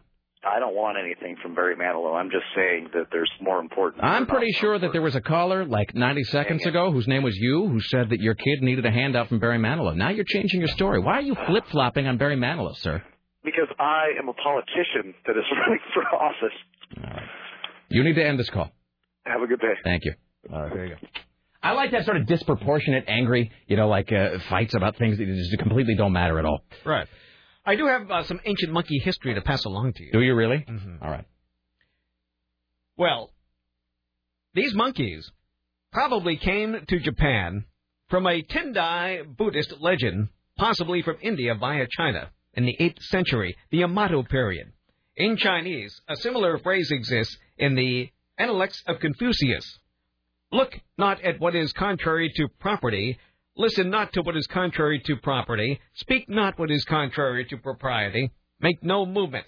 Apparently that's what these monkeys originally said. It's like some weird... Although the teaching has nothing to do with monkeys. It's like some simian desiderata. Mm-hmm. So apparently... Wait, so it has nothing to do with monkeys, so why is it depicted by 3 monkeys? Well, 3 monkeys covering their eyes, mouth, and ears with their hands are the most known symbols of the Koshin faith, an obsolete Japanese folk religion with Chinese Taoism origins and ancient Shinto influence. I like the idea of an obsolete religion. That's where you get the postcard in the mail. In 90 days, support for this religion will no longer be honored. Right. Any so issues? They don't have Jesus. They have 3 monkeys. Any issues regarding this religion need to be resolved within the 3-month period following receipt of this postcard. No further support will be offered for this religion. It's like you pray and you just get a busy signal. So, well, this is like that Humpty Dumpty always being shown as an egg. It doesn't say... I don't think Humpty Dumpty comes from an ancient religion. No, but, well... Maybe he does. Who knows? There might be some sort of Dumptyist faith here, especially in this stupid city. Really, there's people here who sit around in a circle and they worship small pieces of glass. So it doesn't really seem so out of the realm of possibility that in Portland there would be somebody worshiping a large egg. But my point is that, the Humpty Dumpty was sat on a wall and had a great fall. It doesn't say anywhere there that he's an egg. There's no reason to show him as an egg, and yet they always do. This bugs me. All right. Yeah, some revisionist history. That's what I'm saying. Let's do one more, and then we'll break. The 2 people who hit Shia LaBeouf's pickup truck causing injury to the actor now face charges. I'm completely going to be a porn star named Shia LaBeouf. Charges have been filed against 22-year-old Herbert Simon and 21-year-old Kimberly Bent after allegedly giving false police information. According to police, Bent originally told police she was the one driving the car that ran a red light that struck the actor's pickup, causing it to flip. But they apparently believe that Simon was actually the one behind the wheel. Last week, prosecutors announced they would not charge LaBeouf with DUI due to insignificant evidence, but the 22-year-old actor may still have his license suspended for refusing to take a blood alcohol test. The ruling is expected within the next few weeks. LaBeouf's latest movie, Eagle Eye, opened at #1 at the box office this past weekend. Wait, so I must have blinked and missed that. So what is Eagle Eye? Anyone? Nothing of interest. Yeah, some lame movie. Really, specificity, thy name is the new news hour. I think Shia LaBeouf, I do believe that he's a person that we as a society are now done with. I think we're all over him. There was a small period of time where we really cared about him, and it sort of peaked with that Indiana Jones film that nobody really liked, even though they pretended to like it. And I think now we have moved past Shia LaBeouf. I think we've moved on to Ryan Reynolds. He peaked for me in the Even Stevens movie. Yes. Well, he needs to stop having inner-city accidents to get in a good one on a freeway. That's what I'm saying. That might cause some attention. All right. It's 503-733-2970. All right, take a break. We'll come back after this. 503-733-2970. 503-733-2970. You're on hold. Hang tight. Get more of your phone calls around the corner. Coming up later on, Dr. Charles Grant explains economics to me as though I were mentally enfeebled. We'll also have Nina Parker from TMZ, Top 5, the inaugural edition of It's the Greatest Song Ever Made, and more of your calls, and I'll stay there. It's the Rick Emerson Show.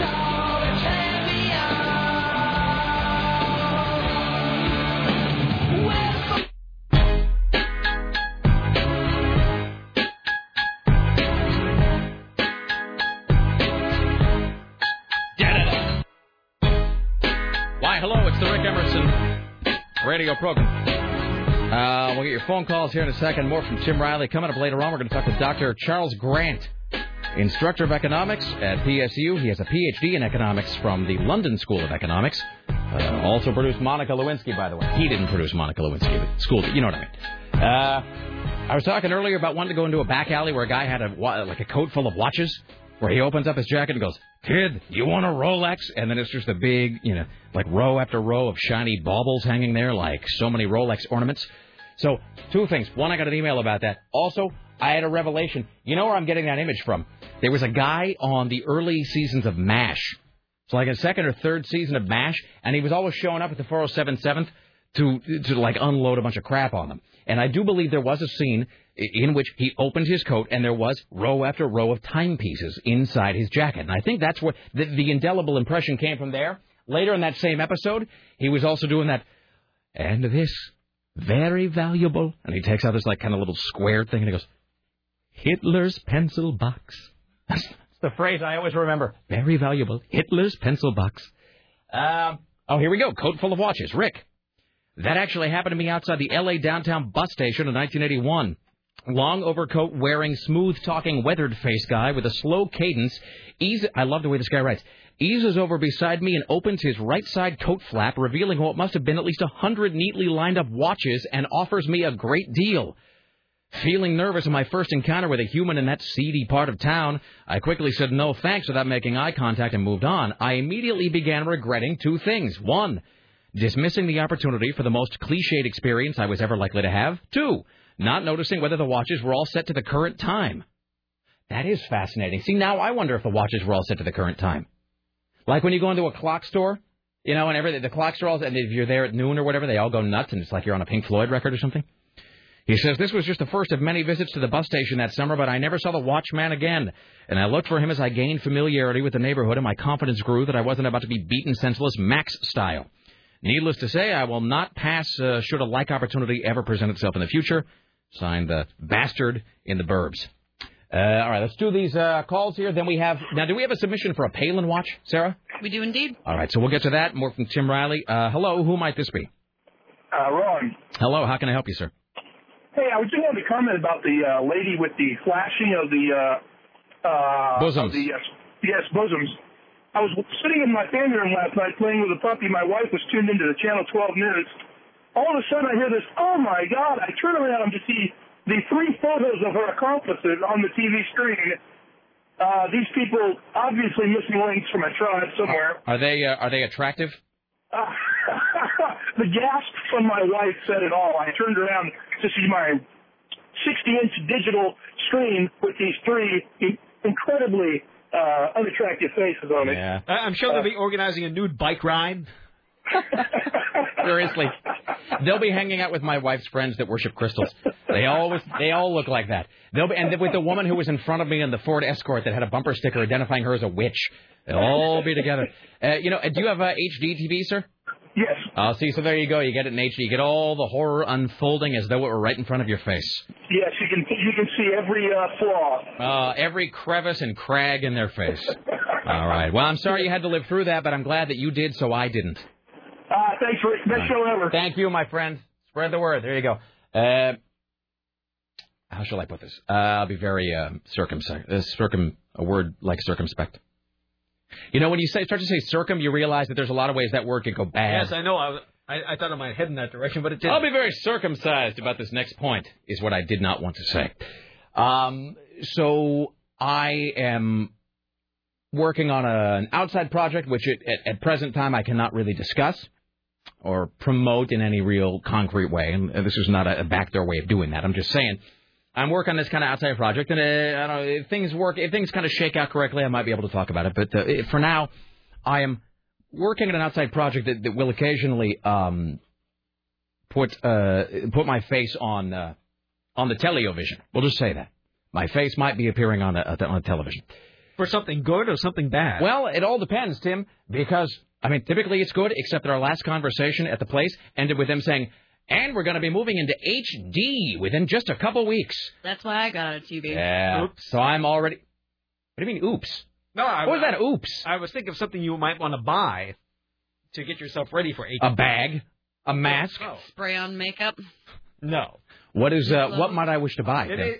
It is actually spray on makeup. Really? Mm-hmm. Because, right... HD makeup is expensive. Well, I guess I'll just say... I mean, I can't... It's kind of like a hair blower, but it blows that foundation on. Really? Will it blow my ugly away? It's airbrush makeup, basically. Oh, I totally want... I want that just for now, just for walking around during the day. I'll find it for you. I mean, I got a spotty face. I still got a face like a 12-year-old. If I wear it during the day, will everybody notice? Everything. What does that mean? It doesn't fix everything. No, but I'm saying, like, it's not like all of a sudden it's like some porcelain mask. Like, it's still, you know... I wish to be poreless. Makeup. That's what I want to be. Poreless in Portland.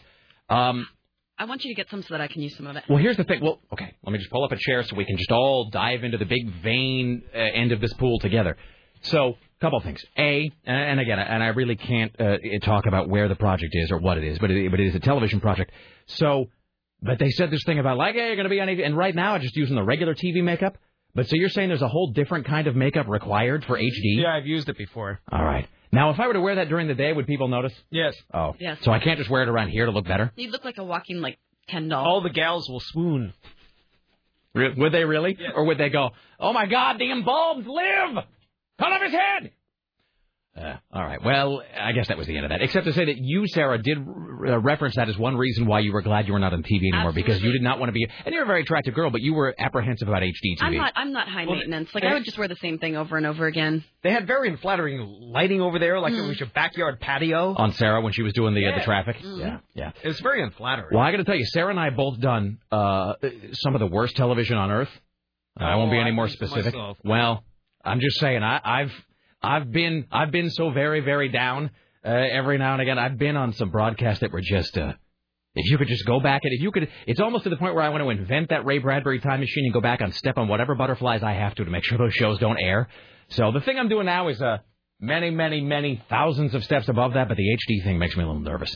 And again, 'cause I'm just all, you know, it's not like I'm like the worst looking guy on earth, but it's not. But I'm also not. Of lint, a hair out of place. It's that's the thing, or it's like extremely distracting. If you have like one eyebrow hair that's like a little. Just trying to get in my head right now. That's what I swear. That's what I got out. I mean, the prettiest people in the world.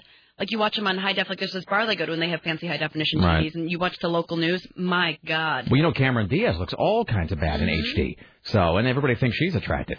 So it's like going into that unisex bathroom here. We've talked about the mirror in this bathroom. You end up being that guy in Poltergeist where your skin is just falling off in sheets. So, and anyway, so that's something else I could be neurotic about. Hi, you're on the Rick Emerson Show. Hello. Hi, Rick. It's Helen. How are you? Hello, Helen. Long time no talk. What's up? Yeah, I listen to you all the time. I want to talk about Palm Springs, and that is... Of course you do. A lot of people go down there, but they go down there, say, October, and leave in May. And the other months, it's like 100 degrees. So you have a lot of poor people down there who do maid service and all those kinds of things. And also in Palm Springs, there's a lot of gay people, and the town itself is kind of dying. So really, the musical instruments probably would be for underprivileged kids. All right, then. Well, see, so thanks for clarifying. So Barry Manilow is not the hard-hearted bastard that guy from the Coupe is trying to make him out to be. People who go down there don't have any children. You know, they're retired and rich, and they play golf. All right, then. Well, who can ask for anything more? All right, thank you, Helen. Bye. All right, thank you. All right, so you can get your own airbrushing stuff for like $300. Yeah. Well, this just makes me sound pathetic. Hold on, I need to airbrush my face. Not a picture of my face. My actual face needs airbrushing. It used to just be that they would airbrush photos of you. Now they have to actually airbrush you. Smart-ass. Rick, will this be an episode of Cops or America's Most Wanted? Ha, ha. Yeah. Hi, you're on the Rick Emerson Show. Hello. Hey, Rick. Hey, Tim. Hey, Sarah. What's up? Hello. Sean and Canby. I found out I was in Seattle about back in May for a comic convention, surprisingly enough, and we were just walking around killing time in some back shady alleys in Seattle, and actually found a guy who, it was just like out of the movies or Resident Evil 4, and he opened his cloak, and there was just all this crap hanging in his trench coat. Wait, hold on. What was this? Was this a comic convention? Emerald City Comic Con. So he did, in fact, not open his coat, but he did open his cloak. Yes, his cloak. That's quite wonderful. Wouldst thou care for a timepiece, my lord? And did you buy anything from him? I managed to pick up a +3 mace. All right, for the win. Thank you. One more thing. Did you ever figure out what to call a group of zombies? Yes, I'm sorry. We forgot to announce that on Monday. That's my fault. I suck. The poll went for about 10 days online. Runners-up included Lurch of Zombies, Stagger of Zombies, but the winner really with 39% of the vote. And now we can make an official proclamation about this here on the Rick Emerson program and for all time. And I'm going to try to get Max Brooks on the phone at some point so we can get him to sign off on this. The collective term for a group of zombies is, in fact, slaughter. As in, dude, I just came from outside. There is a whole slaughter of zombies coming down the street. There you go. Slaughter of zombies. Awesome. So say we all. Thank you. All right, there's that guy. Here's Tim Riley at the Ministry of Truth. So a motorcyclist doing stunts in North Portland lost control, crashed, and died last night. Happened around 11 o'clock at the intersection of North Willis Boulevard and North Wabash. Eric Mitchell-Webb, who's 24, was wearing a helmet, but he died of massive head and neck injuries. He and several of his friends are riding motorcycles in the area, the 3400 block of North Willis. When, according to witnesses, Webb performed some stunt maneuver on the motorcycle when he lost control and was ejected. They couldn't save him, but they tried. So he's doing motorcycle stunt work in the intersection of a street at 11 o'clock at night. Yeah, in North Portland. Now for my next trick, I will remain immobile. Here's Tim Riley. Then sharks don't scare some of these swimmers. On Sunday, David Logan was bitten while surfing at New Smyrna Beach in Florida. He suffered several... Where at, Tim? Florida. That was me. It was all you. Yeah, I gave it up. So Logan covered his injuries with duct tape and got back on his surfboard. The 44-year-old was the 23rd bite victim of the year out the coast. Further south, Greg Noir was swimming with his 14-pound dog at a marina in the Florida Keys when he saw a shark approach with its mouth wide open. Wow. He shrieked, then clenched his fist and punched the shark. Excellent. Good for him. The fight ended, and the guy won. The shark took off. Okay, so here's the thing. Don't get me wrong. I stand by our statement that, and I don't know that I can speak for all of you, but I always root for nature. I always root for the animal in these confrontations. Mm-hmm. But that being said, that guy took on a shark with his bare hands, punched the shark in the nose, the shark went away. See, I salute that guy for dealing with the shark on his own terms in his own area. And not like some jackass sitting in a tree with a high-powered rifle waiting for a cow to walk by or something. So, hey, go into the surf, go into the ocean, which is just a jungle that's underwater. Shark comes after you and your dog. You grapple, you fight, you load up, you party, you punch the shark in the nose, the shark goes away. That's the way it ought to be done. All right, hail to you, that guy. All right, here's Tim Riley. Oh, this is strange. CNN anchor Robin Meade has secured a restraining order against the Maine man who claimed her on-the-air body language told him to travel to Atlanta to meet her. CNN says 32-year-old Gregory Fitzgerald of Lewiston, Maine, emailed Meade and made repeated calls to the cable news channel expressing a love interest. Meade anchors the headline news. Wait, hold on. Robin Meade? Mm-hmm. Is this on CNN or on CNN Headline News? Headline News, which nobody watches. That's why we never heard of it. Boy, I haven't watched... Hold on a second. I moved my microphone out of the way so I could Google something. I haven't watched Headline News for years. No, I haven't either. You know, when did you quit watching Headline News? I wonder if it's the same time I did. At least 7 or 8 years ago. Was there a specific incident that prompted you to quit watching that precipitated your non-viewing? It seemed to be brief and mindless. I mean, the stories just didn't give you enough information. Well, that's true. I mean, they certainly don't. It is. Let's have no illusions about that. It is. Mean, how little time do you have that you can't go to the internet and pick up more information? And really, I mean, the same time frame. And don't get me wrong, we love CNN, but it's not like CNN long form news is really all of that. It's not that all that in depth. I mean, just because Anderson Cooper's show runs an hour doesn't mean they're doing an hour on anything. They still probably only do 5 or maybe 10 minutes on a topic, and then they move on to something else. That's just the way the American mind works.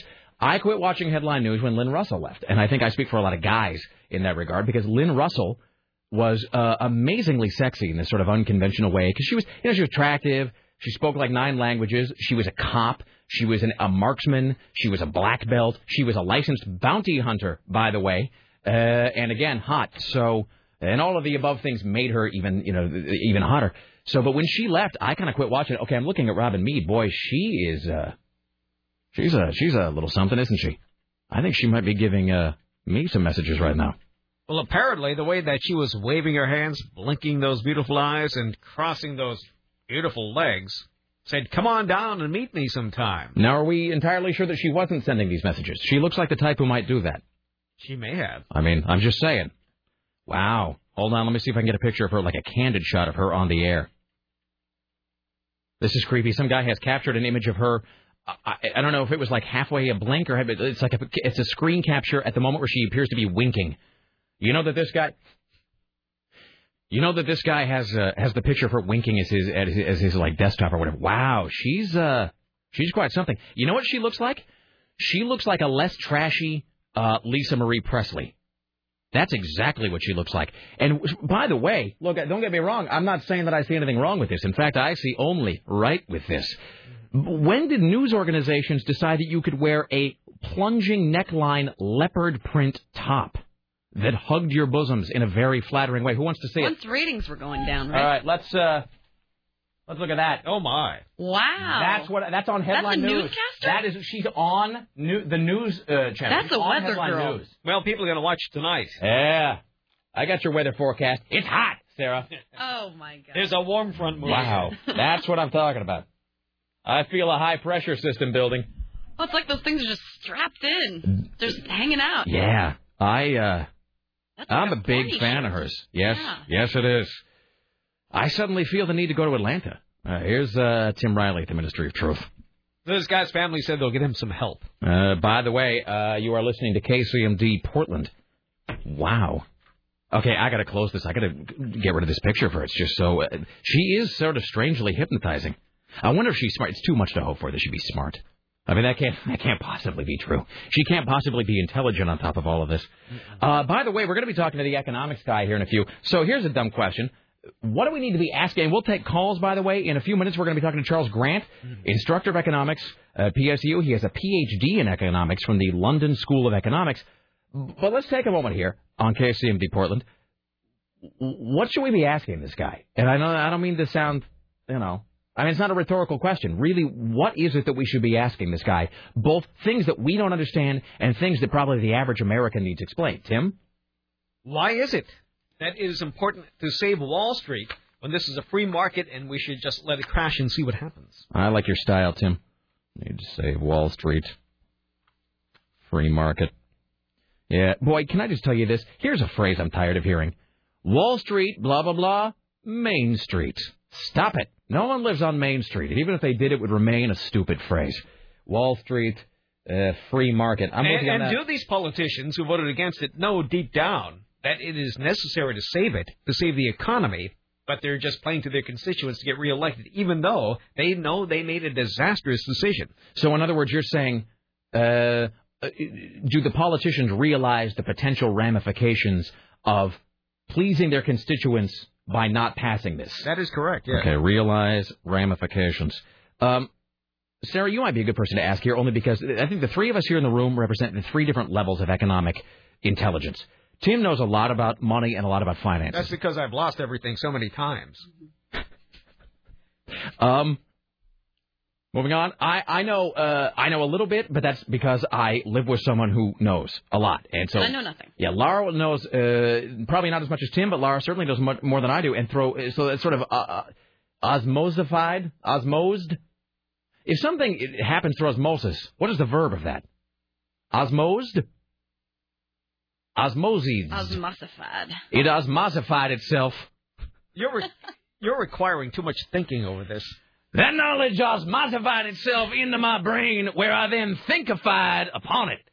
So Laura knows some stuff, and so I've kind of picked up on some of that. And then, Sarah, you would say you're sort of a neophyte in terms of finances. Oh, absolutely not. You know, you still live like a college student in a lot of ways. All right. So ramifications. So what don't you? I mean, I don't mean to sound like a condescending question. What don't you understand about what's going on Honestly, now? I'm just so. I mean, even if it's very so basic. passive. I don't care. That's just not that I don't understand. I just don't care. Okay. Well, no, that's a good question, though. Why? Okay, let me because you have. All I hear about, I don't make that much money. And all I hear about, people like, oh, all my investments with all my money. I'm just like, well, F you if you have all that money. So do you spoken like a true class warrior? Good for you. By the way, can I tell you that when Laura went to Italy a while back, she stopped at this store that sold like little jewelry and knickknacks and paddywhacks and whatever. And she brought home a bunch of little pins, and one was like a Ramones pin, and one was like, she had a Rosie the Riveter pin that she wears. And she brought me home, apparently in Italy they have this. There was like, there's like the peace symbol, and then there's like a cross, which is for Christianity, and then there's, the symbols for different movements and religions and faiths and so forth. There apparently in Europe is a little symbol. It looks kind of like a peace sign, but it's a symbol that is for class war. And so she brought it home, and I actually have that sitting on my desk at home. I have a little class warfare button. Okay, but so if you don't mind me asking some of these questions here, so you don't have stock or anything. No, I think I have a 401k or something. All right. You have stock. Well, you had a 401k. Okay, yeah. Well, so you don't directly go buy stock, but you through your 401k, the man does a little stock buying for you. I guess so. CBS gives you some stock. Yes. Yeah. All right. So stock, but you don't own a home. Mm-mm. Not going to be getting a loan. Mm-mm. Do you have a credit card, if I can ask? No. Okay, credit card.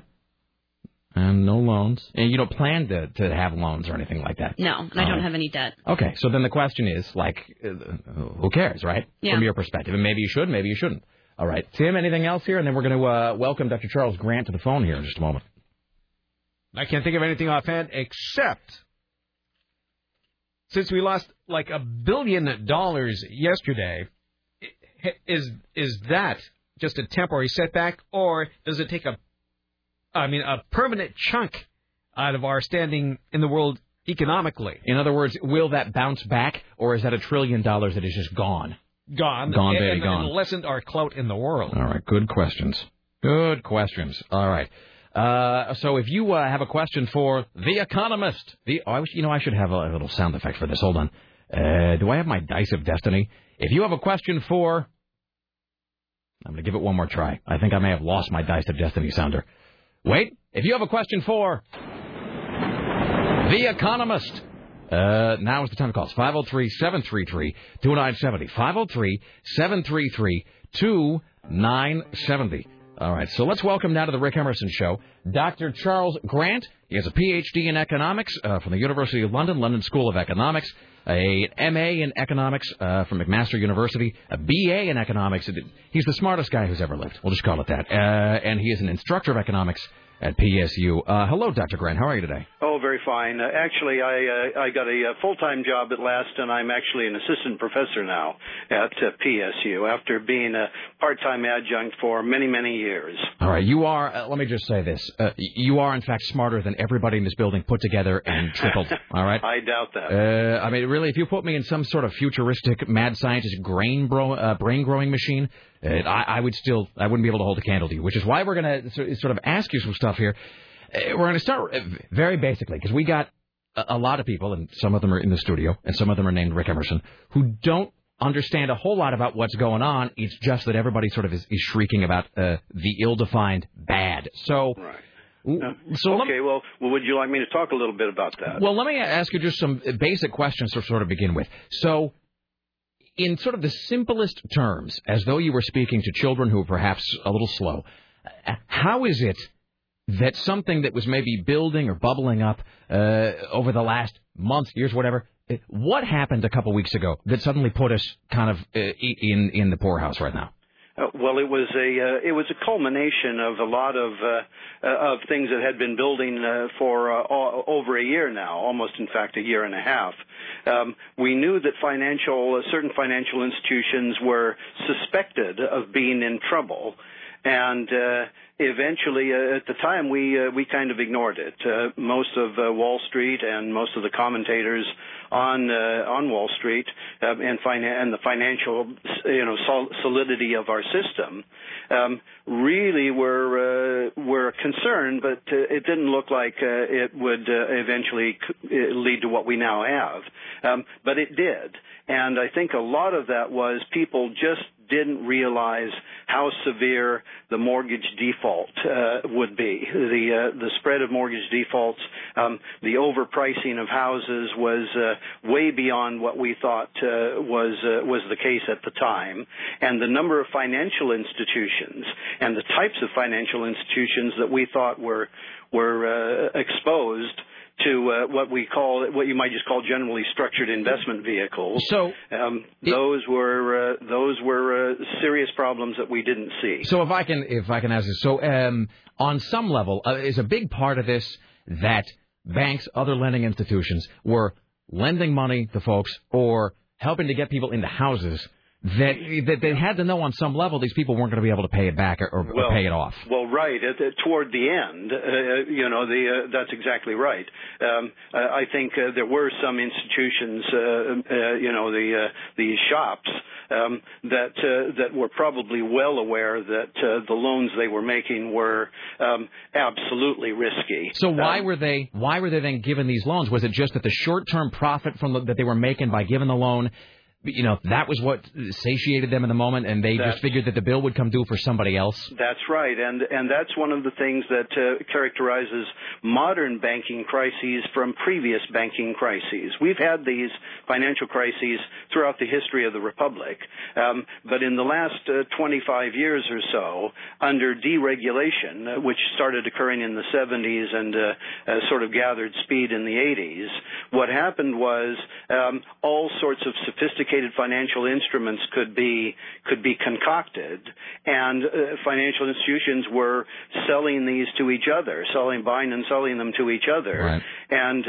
the underlying risk, that is, say somebody who's not able to pay their mortgage, the underlying risk kind of got lost in the pile, and everybody was, in fact, there's your uncertainty right there. These institutions are still not sure what the value of their holdings are. So is this? Let me ask another question. I know I'm sort of oversimplifying this, but to a large degree, it seems like this is two different versions of the same behavior, which is that you've got citizens, just the regular guy in the street or a family with a house, and you've got the large company. Both of those folks. You got the company, you got the family, and they're both putting everything on credit. Putting everything on the card or on a line of credit, and just, and never really thinking about, look, at some point somebody's going to want to collect this $90,000 of, credit card debt I have. And with the company's got a rotating line of $25 million worth of credit, and they max it out. And they never really thought, well, look, at some point somebody's going to need this money back. That's exactly right, and that's the history of the world, or at least our part of the world, is that even back in the 19th century, our banks were making risky loans, and eventually, risk comes home to roost. And we had a series in the 19th century of what you might call boom and bust. Where the banking system was usually right at the heart of the matter. The Federal Reserve came in 1912, in 1913, and was set up essentially to tell the banks, here, we're going to essentially lend you, we'll give you loans, we will lend you money and support you if there's a crisis, but the quid pro quo is you have to obey our rules. Right. And that was set up in the early 1900s to keep the banking system from having these crises. And then we got to the Depression. You see the stock market fall in 1929, which actually the stock market fell, then it recovered and fell and recovered. It took 4 years before it bottomed out. And the big criticism that economists have is that the Federal Reserve rather than backing, doing what it was supposed to do and inject liquidity. That is essentially lending into the banking system. Actually, for all intents and purposes, did nothing. And as a result, the financial crisis that started with that collapse in the stock market spread to the real economy. Then, of course, as we emerged out of depression in the 30s, then we had a lot of regulation of the financial system, which was then sort of stripped away in recent years. Exactly, right. And so what you've got is the behavior of the financial system, which I think is it's inherent in the capitalist market economy that we've got. Capitalist market economy is great at providing funding for new ideas and new products, and that's why we're rich we're rich. But the fact of the matter is, the other side of that coin is, if you give them an inch, they'll take a mile. Well, so that brings me then to a question that I think a lot of people have, and there was this big story when the bailout plan was voted down, and you heard that a lot of Congress people heard from their constituents. They said in some states and in some districts it was running 80% against and so forth. So let me ask you a real dumb question. In a free market economy, in a capitalist system, why do we need to step in and save Wall Street, private banks, private companies that ought to have known better, did know better, disregarded their own common sense, and are kind of now hoisted by their own petard? Like, even if it's going to cause us some discomfort, why should we step in and solve their problem for them? Well, it's a little bit like this. My car is not running very well. The lubricant, the oil I put in my engine, keeps the engine lubricated and my car running. Suddenly I have a problem with my car running, and the mechanic tells me, your oil is bad, it's shot, or whatever. So what I do is, instead of replacing the oil, what I do is I drain it all out of my car and say, to heck with that, I don't need any oil in my car. That's essentially, I'm sorry to say it, right, because I think these guys who were pushing what they knew, I'm sure they knew, were bad loans. Too risky to be due diligence. These guys have probably made off with millions of dollars personally, and the taxpayer, the public, are left holding the bag. But the problem is that if you try to punish them by essentially not providing the system with liquidity, then we're doing the same thing as the Fed did back after 1929. Instead of injecting liquidity, that is, lending into the system to try to restart it, to keep it going, what you're doing is you're draining it out, or you're causing it to seize up. And that's going to, we saw what happened in the 30s. We had unemployment up above 20% for most of the decade. So we're talking to Dr. Charles Grant, and please forgive me this, you are an assistant professor? Yes, that's okay, right. An assistant professor.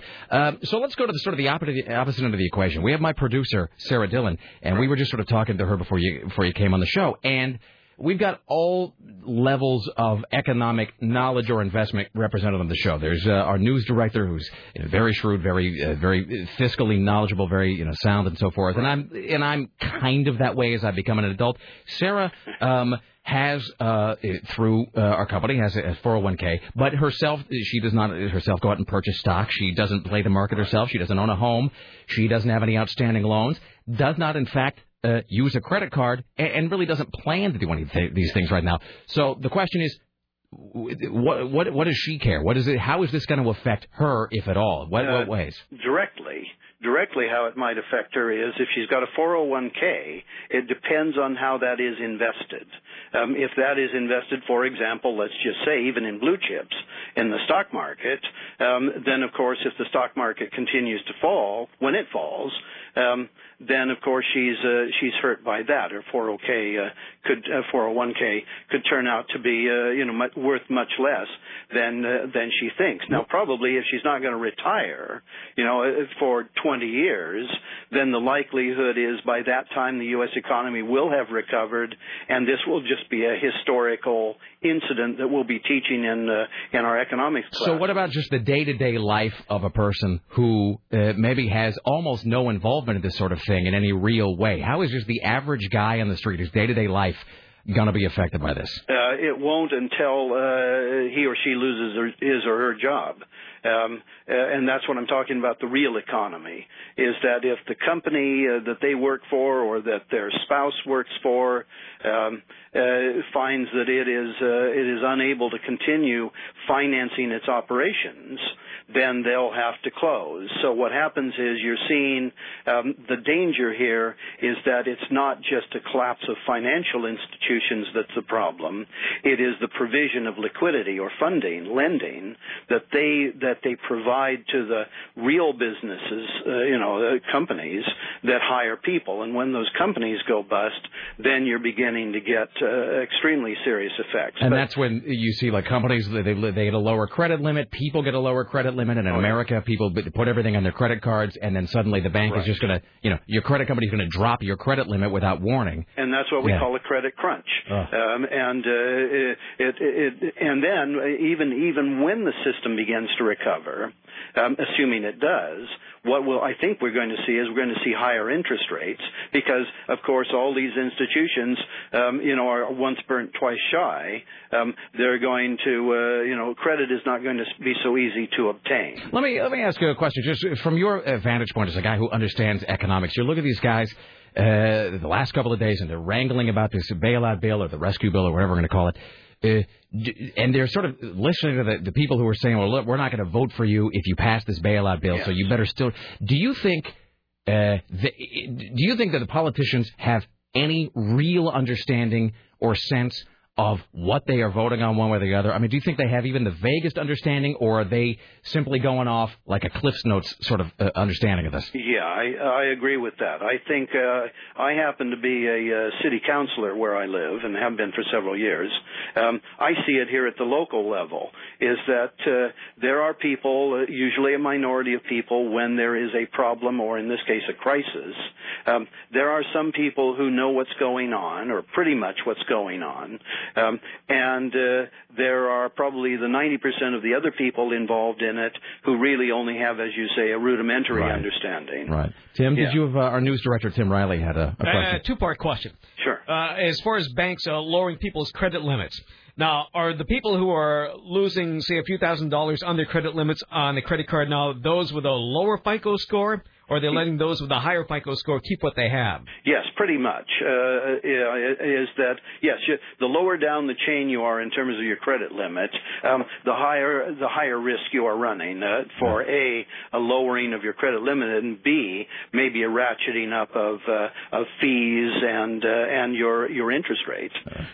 So yeah, you may see it in that respect, that credit is going to get tightened. We're talking to Dr. Charles Grant. I'm sorry, Tim, you had a second part to that. Second question. Sure, sorry. As far as home mortgages go now, have we seen the last of the no down payment, the 5% down, or are now we going back to the 20% down to get a home mortgage now? I think you will not get to no down payment.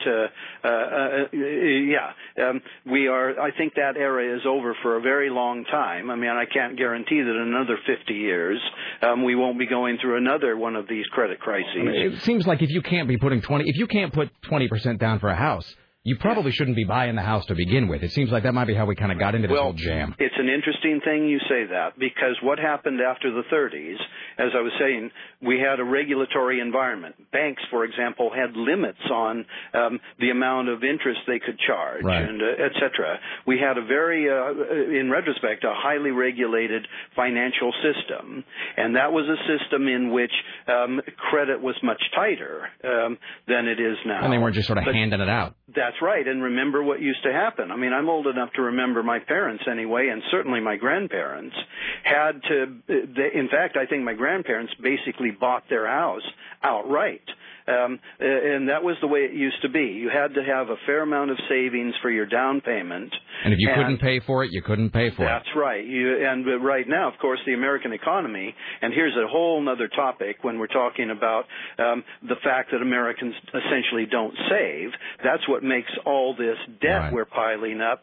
We are dependent on the rest of the world to finance that debt for us because we don't save.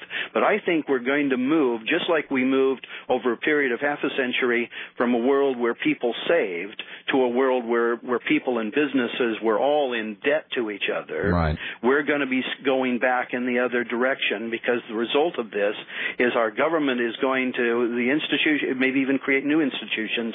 We're going to have a move back toward a more regulated financial sector. We're talking to Dr. Charles Grant. He is an assistant professor of economics. And I know we have some listeners. We've been, the last couple of weeks, like a lot of people, we've just been kind of running our mouths about this without really knowing what we're talking about. This is, let's see, Dave, you're on the Rick Emerson Show. Hello. Hello. Hello. Hi, Dave. My question, I guess, is with all this going on, what's going to happen to the layman person who, say, is defaulting on their $150,000 home loan? Good question. Where are they going to end up at? Yeah, it's right now, in the absence of any legislation that I have not seen or heard of yet, what's going to happen is that person is going to lose their home. Are we going to end up with a whole the whole generation of people that get kicked up, booted up the street?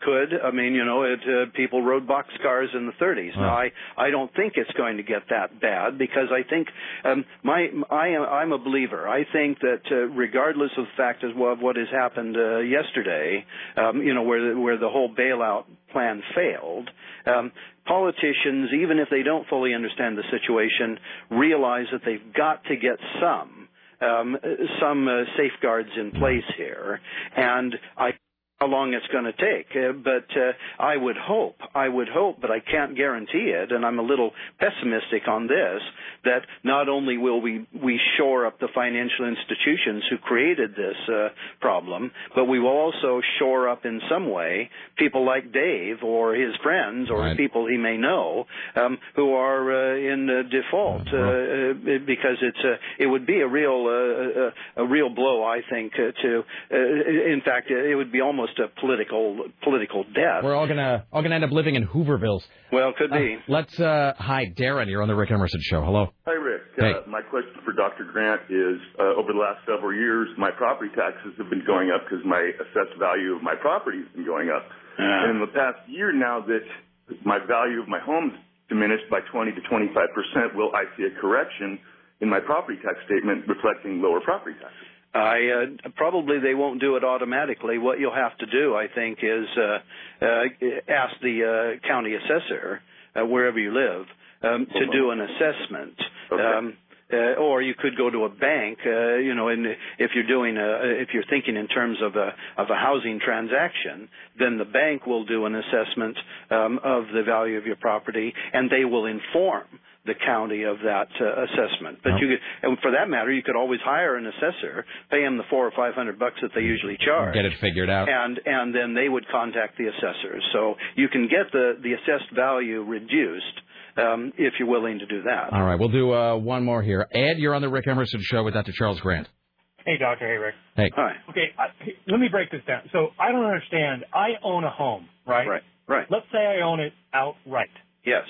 Now, I sell it to you, all right? You're paying me interest and principal for the house for 30 years, okay? Right. Now, 5 years in, you sell it to another guy, and you sell it for more, right? Right. So I don't understand. The banks own the homes. They still own them. Yes. Whether or not people pay them, they still own the homes and the properties and the commercial properties. Yes, they do. Where are they out exactly? How are they losing all of this money? Well, the banks, what happens is that, first of all, I mean, when a default occurs here, they stop receiving any payments. So the bank has lent, say, $100,000 or whatever on somebody's house, and they're getting $1,000 monthly payments. Suddenly, under a default, that is a default. They no longer receiving that $1,000 a month. And then they got property maybe they can't unload. And on top of that, if they can't, it costs to unload a house. It costs them money to sell a house. So the banks are going to have to take on that time and expense to do that. And while they are trying to sell the property, what's happening is they are also responsible for paying the taxes because they are the owners and any maintenance and upkeep on these things. So banks hate to be in the business of foreclosure, but they essentially there is no option, at least under the current legislation, other than declaring that. But if the bailout would have gone through, Yeah. Who owns the property now? The bank still would have owned it, except now they would have been breathing a little easier because the drain on their cash. Remember, when that money is going out to maintain the house and they're not receiving any mortgage payments, this is where the banks are losing money. So what they've got now is they've got a gigantic loan collectively from the federal government, which then allows them to reorganize. It's kind of like buying time. It allows them. They now have the funds, the liquid funds, that enables them to rearrange their business so as to kind of get out of this mess eventually. And to do financial maneuvering, basically. Right, exactly so. All But the person that this legislation does not, as far as I know, propose anything, any direct. There's no direct mechanism that they're proposing that actually bails out the guy who's in default on his mortgage. Right. All right, Dr. Charles Grant, thank you so much for clearing some stuff up and answering what probably seems like very basic questions to you, but stuff that I know is sort of perplexing us and a lot of people. This is all very interesting. I love to teach. This is exactly why I love to teach. All right, Doctor. Anyway, thank you very much. Yeah, Dr. Charles Grant, Assistant Professor of Economics at PSU. Thank you, sir. All right, there you go. Guys like that always make me feel, Richie, can you talk to Dr. Grant? Make me feel so much better because I like to know that there's guys somewhere who understand it. Mm-hmm. But then it makes me feel so much more terrified because I realize I don't understand. I mean, he did a pretty good job of explaining stuff, but even then, some of it I still didn't grasp, and then the stuff I did grasp was just terrifying. I mean, when he was when that guy Dave flat out called up and said, "Look, I got, I don't think he said himself, but I think, well, what about somebody who owes $150,000 still?" And then the guy just said, "Look, you might all be out on the streets." I mean, there might be just a whole generation of folks that get booted out and they got to go live in a shack somewhere. I'm just glad that all the things that I thought it would impact me, those are the specific things that he did say, and no more, no less. Right. I knew it would be like the 401k and the job. Oh, you have nothing to worry about. No, and see, even I know this actually. That look, I'll put it this way: you might lose your job, but frankly, you might have lost your job a year ago. And you know what? The economy could be booming. You might still lose your job. That's the thing I will say about all of us. And if it sounds sometimes to some people like I may be a little flip about this, I think that we here in this room and we in radio, I think, in a lot of entertainment-based industries, we probably look at this a little bit of a jaundiced eye because it's like it doesn't really matter how well the economy's going. They put me out of my ass tomorrow. Yeah. I mean, this could be my last show today, for all I know. Oh, I mean, theoretically. You do every show like it's your last one. That's what I'm saying. I mean, you can become Radio Disney tomorrow. But the one thing I know, though, is that for you, like the younger you are, the less it's going to affect you, though, because you bounce from job to job sometimes anyway. And also, you're not going to be retiring for like 40 years. So the closer you are to retirement, the more you got to worry because your 401k, I mean, that's where you live. And that's what you're living on. And if it's, I will, I'll just say this. I know someone, I won't say who, I know someone who in a very relatively recent time, in a small time frame, has lost tens of thousands of dollars. I mean, like $30,000, like gone. And it's just, maybe it bounces back, maybe it doesn't. Maybe it bounces back, takes 10 years to do it. So if you're not going to have to worry about that for 20 or 30 years, you're probably okay. But, like if you're my mom, you're not too happy about this. I'll put it that way. The other thing is, say if you bought a house, say the year before last when everything was booming. Right. And all of a sudden the prices go down, you've lost all the equity in your house. So, I mean, you've lost, right. $30,000 or $40,000 in what the value of your house was when you bought it. It is really, it's one of those things where Seamus, our listener Seamus, put a post on my space thing the other day. I can't talk right now. The comment section, and he said something to the effect of, what I think what I have certainly said, and actually Lycus talked about. I think Lycus did either 2 or 3 hours on this yesterday, and he was at Shea Stadium, man. Lycus broadcasting live from Shea Stadium. He had, I think, 2 full hours on the economy and maybe 3. And Lycus, of course, very opposed to the bailout. He's just he is absolutely, unbelievably entrenched against the bailout, like a lot of people are. And, Lycus, to some degrees, he himself will tell you, he's got liquidity, he's got tons of money in the bank, he's got investments, he's got property, he's got all that, so it's going to be easier for him to weather this storm. Right. And he's very solidly in the camp of, like, F them, they made the bed, let them lie in it, and maybe they'll learn not to run their business so badly next time. And I think a lot of people feel that, but you talk to a lot of other people, though, and they see, like, real day-to-day impacts on, oh, yeah. Like our good friend Susie Orman was talking about. She's like, if you got a if you got a $5,000 credit line in your credit card, like let's say you got a Visa, you know, and $5,000 or whatever, or you take any credit card, $5,000 credit limit. Well, if you're really only using $2,500 of that $5,000 credit limit, the odds are pretty good you're going to wake up someday real soon and your $5,000 credit limit on your credit card has been dropped to $2,500. Depending on what your credit score is. Yeah, depending on your credit score. You know, and as she pointed out, there's a whole lot of people who they live their whole lives on their credit cards, which is what these companies have been doing too. It's not like I'm any smarter than anybody else, but you know, if you have been financing your whole life on plastic, things are about to get, I think, very unpleasant for you. And I will not be surprised if in 10 years they are doing stories about a whole wave of people who, wait for it, had to move back home with their parents because they were 28, 29, 30 years of age, up to their eyeballs in hock on their credit cards, paying for everything on credit. And then when it comes due, the man comes and asks for your money and you got nothing. Especially if you've been fired, because you're probably not going to be able to get a job as quickly as you would have before. So, but anyway, but Seamus made this point that if you've got the FU money put aside, if you've got any sort of financial cushion, that in a sort of perverse way, it might be tempted to say, F it, like let it go up in smoke, let it burn, and maybe the next time they'll figure out how to do it without screwing it up. Mm-hmm. Oh, incidentally, the stock market rebounds by nearly 500 points, the biggest rise in history. Excellent. All right. Let's take a break. We'll come back after this. We will have more from Tim Riley. And then we'll talk about the news that really matters. Nina Parker from TMZ will join us. We will have today's inaugural edition of The Greatest Songs Ever Made. We'll have Lisa Wood's Top 5 Teenage Lovelorn Moping Songs. Today's birth of a salesman semifinalist. More of your calls and a penis watch. Stay there. It's the Rick Emerson radio program. Don't go anywhere. I can't go to school 'cause I ain't got a gun.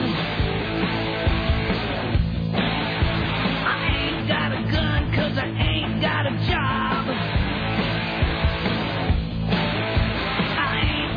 Job 'cause I can't go to school.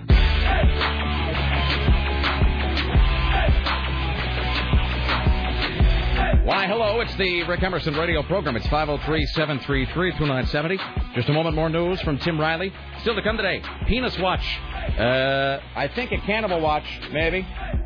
I can find the cannibal watch. Is it like a leftover cannibal watch? It is. Leftover Cannibal watch. Let's see. Nina Parker from TMZ. Later on, today's birth of a salesman semifinalist. Lisa Wood's Top 5 Teenage Lovelorn Moping Songs.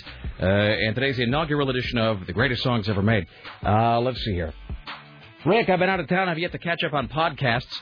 But if the Inquirer story on the Palin affair is credible, why are they not picking it up? You would have figured they would be sharks to the blood. Apparently, hopefully Dorothy Carcasseri can clarify. Curious onlooker, Joe. Well, I can't speak for the mainstream media.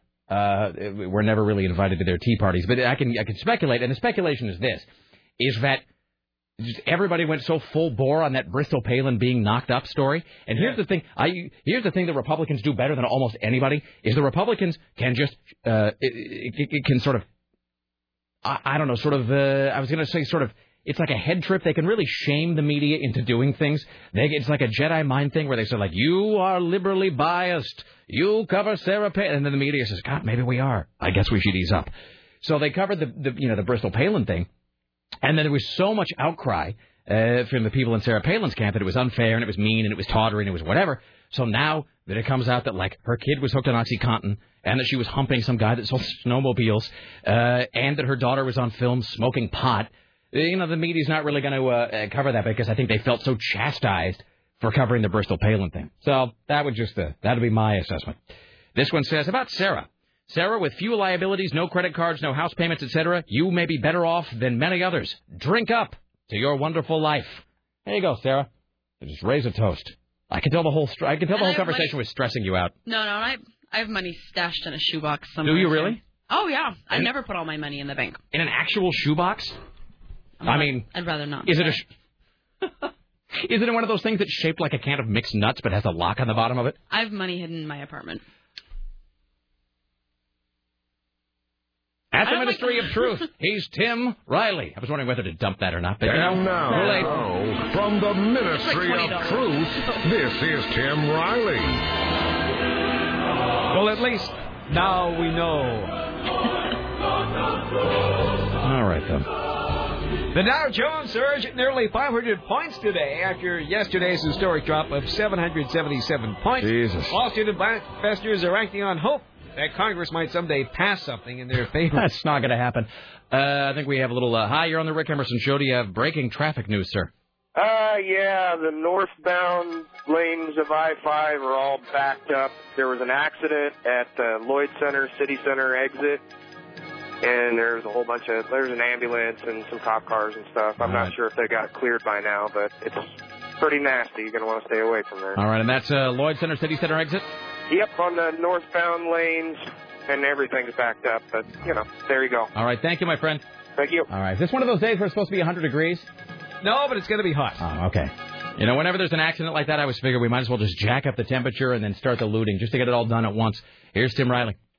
So Barack Obama talks about the massive plonk bailout and the fact that investors lost $1 trillion yesterday. This is one of those defining moments when the American people are looking to Washington for leadership. So it's not a time for politics. It's not a time for partisanship. It's a time for all of us to concern ourselves with the future of the country that we love. Turn. No one is looking to Washington for leadership. No one anywhere ever. Jay Leno comments. Give me an idea how bad the dollar is. I went to buy gold. They said, you can only buy it with gold. Yeah, that's how bad it is. Barney Frank said things are a mess. The cause was too little regulation and the financial market getting itself into serious trouble. And now we have to, through government action, work with them to clean this up. I think there needs to be some regulation of the amount of dairy that Barney Frank is allowed to ingest before he speaks. Jesus. Those working on Wall Street say yesterday was bad, but it's not the worst they've seen. This isn't the depression. It's not the great crash. It's very small percentage-wise, you know what I mean? So it's not a crash. It's just a blip. He's one of those guys, though, that this isn't hot. You don't know from hot. You weren't here in 83. All right. Yeah, never mind. Go ahead. This lower Manhattanite says they don't believe Washington lawmakers understand how serious this is. I think the politicians need to stop politicking and take into consideration the needs of their constituents, because this isn't a case of crying wolf.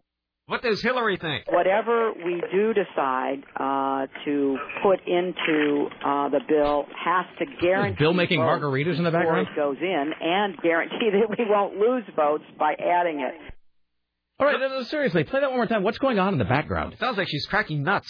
Whatever That's what she does, Tim. Decide to put into the bill has to guarantee votes before it goes in and guarantee that we won't lose votes by adding it. I'm fascinated by whatever's going on. I don't even know what she said. You played it twice. I couldn't tell you a single word that came out of her mouth. I'm fascinated by the weird clunky crunching sound in the back. One more time, please. Whatever we do decide to put into the bill has to guarantee votes before it goes in and guarantee that we won't lose votes by adding it. It sounds like someone with a cup of ice, and they are shaking the cup, and then they're crunching the ice. But she's on the microphone. Who would possibly be close enough that you could hear them swirling a cup of ice? Doesn't it sound like they're playing like Boggle or some sort of what are they game with the plastic cup and the dice? Is that Yahtzee? Yeah, it is Yahtzee. All right, one more time, please. Whatever we do decide to put into the bill has to guarantee votes before it goes in and guarantee that we won't lose votes by adding it. And then there's some weird sound like at the end where somebody's it sounds like somebody's starting to speak. So is it possible they're just having highballs or something? It might be. What else is Hillary going to do? I suppose it's true. All right, it's Tim Riley. In order to put the brakes on... Now the noise is gone. Not just a market and a credit crisis, but a mounting economic crisis. Yeah, all right. Here's one final question, Tim. Maybe you can. I was telling Sarah about this. We took some phone calls, and I got probably 100 emails instantly with I have an urgent question for The Economist, which is a little freaky when you see that. And every one of them is in all caps. I have something I must know. And you get the feeling that there's some guy there tacking up a pink slip on the door of their house, as we speak. Here's a question that actually several people said this, Tim. They said, I have been wondering this. Why are we bailing out banks, not borrowers? Doesn't it make more sense to give money to the borrowers who would in turn pay the banks? That does make sense. So that's a good question, actually. So because you got to figure if you're getting to the banks, CEOs are getting part of that. Maybe not as much as everybody seems to think, but it seems like the CEOs are going to be getting a little bit of a wet kiss from that, as they say. So if the biggest problem is you get all these guys who bought houses and they're now they can't pay it off, and so the bank is now short on money, and so then everything is going belly up, why don't you just figure out how much it's going to cost to take care of all those house loans and you just give it to the folks with the proviso that, like, this can only be spent on your house loan. Give it to the bank right now. I'm going to watch you do it. I mean, that seems like a simpler solution, doesn't it? The only other problem is it doesn't open up the credit lines so people can buy more.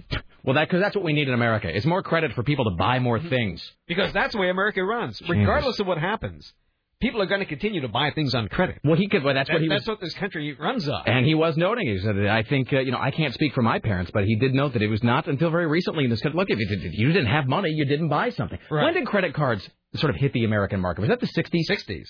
So in the world, as I relate all things to Mad Men, in the world of Mad Men, are there credit cards? I believe so. They were becoming very soon. Like Diners Club, maybe? Diners Club was the first one. I believe that started in the mid to late 50s. All right. So, because that really was just an absolute turning point in America, right? When you said, well, I want to buy a toaster. It's $5. I only have $1. And where in the past, you'd give them, like, I don't know, a cow or your daughter's hand in marriage or something, or you'd haggle, or the guy would just go, no, it's $5, jackass. Come back when you've got $4 more. But starting with credit cards, the guy would go, well, you've only got $1, but why don't you buy it now, knowing that he was going to get his money, and then the bank was going to get their money from the guy who bought the toaster, and if you were late, the bank was actually going to get their money plus like 20%. Even before credit cards, there was credit around. People kept paper records of things like that. Yeah. You would establish an account somewhere, and they would have it. All right. Do we have people who are clarifying the sound? Hi, you're on the Rick Emerson Show. What's the sound in the background of Hillary Clinton's phone call? Oh, isn't that her whiskers rubbing against the phone receiver? Well, I like your sense of humor, sir, and your moxie, but probably not, no. Okay. Unless her whiskers are made out of glass. Well, true. Heavy credit cards really started late 70s, early 80s. Tim is shaking his head no, as though you've been misinformed. No, the really heavy use of credit in credit cards. Oh, well, in terms of lifestyle, probably, yes. I mean, in terms of the American willingness to put themselves in debt, yes. Yes, in the late 50s and the 60s, you had to have stellar credit to get a credit card. There was that whole period in the 70s and the 80s, and you would hear these news stories, which are probably somewhat apocryphal, but you would hear these stories about, like, a guy's dog getting a credit card offer in the mail. Mm-hmm. Because there'd be, like, some public record where it was like Bob, Cindy, and Fluffy. And one day you'd open the mailbox, and there's, Fluffy being offered $1,500 credit on, like a Sears card or something. So, yeah, my kid started getting credit card offers when he was, like, 10. You should totally have let him just run up that bill, man. They can't get you for that.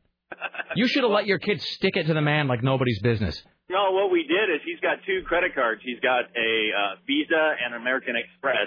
We put so much onto it, so now he has an established credit. He has a better beacon score than I do. Excellent. All right, thank you, sir. See you, man. All right, there you go. So, yeah, it was probably in the 70s that people probably went, why not put everything on this? It's a miraculous device. Probably during the first gas crunch. Yeah.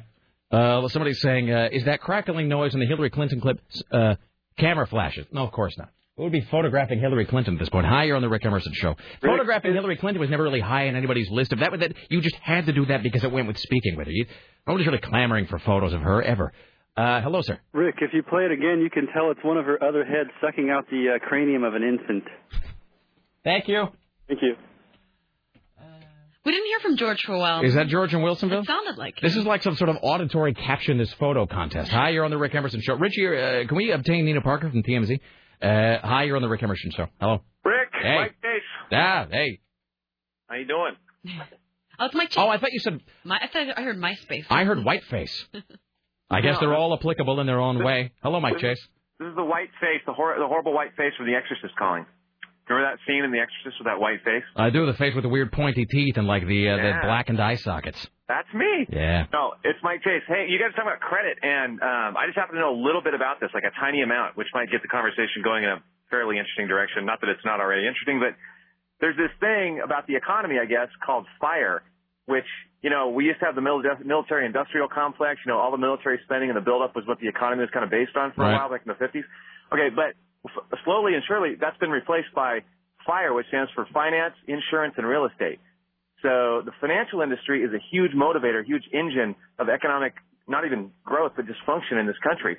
So without these, bailouts, these operations will not, continue to grow the economy because without credit, people don't do things. Right. They don't buy things. Right. Well, because we've become so habituated and acclimated to, to using credit for everything.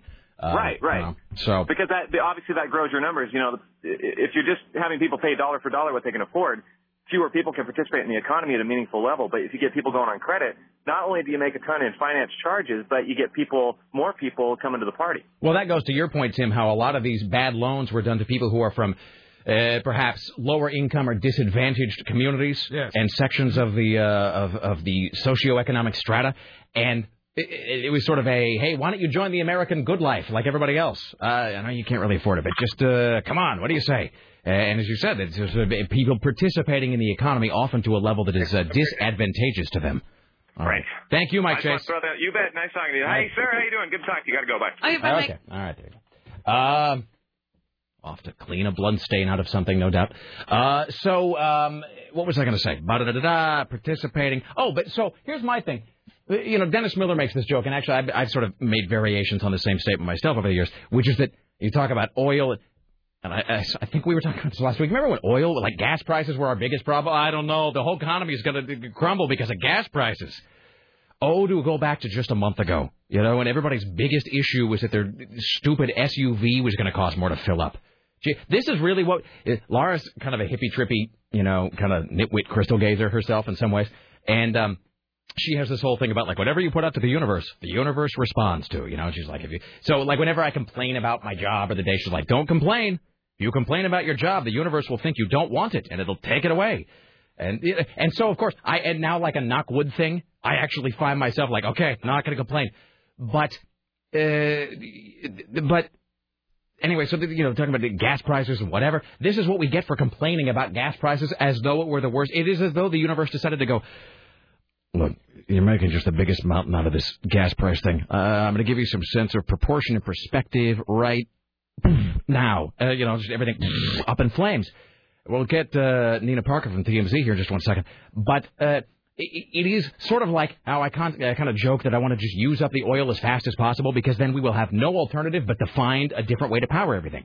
So really, we ought to just drill everything right now, and everybody ought to just drive an SUV.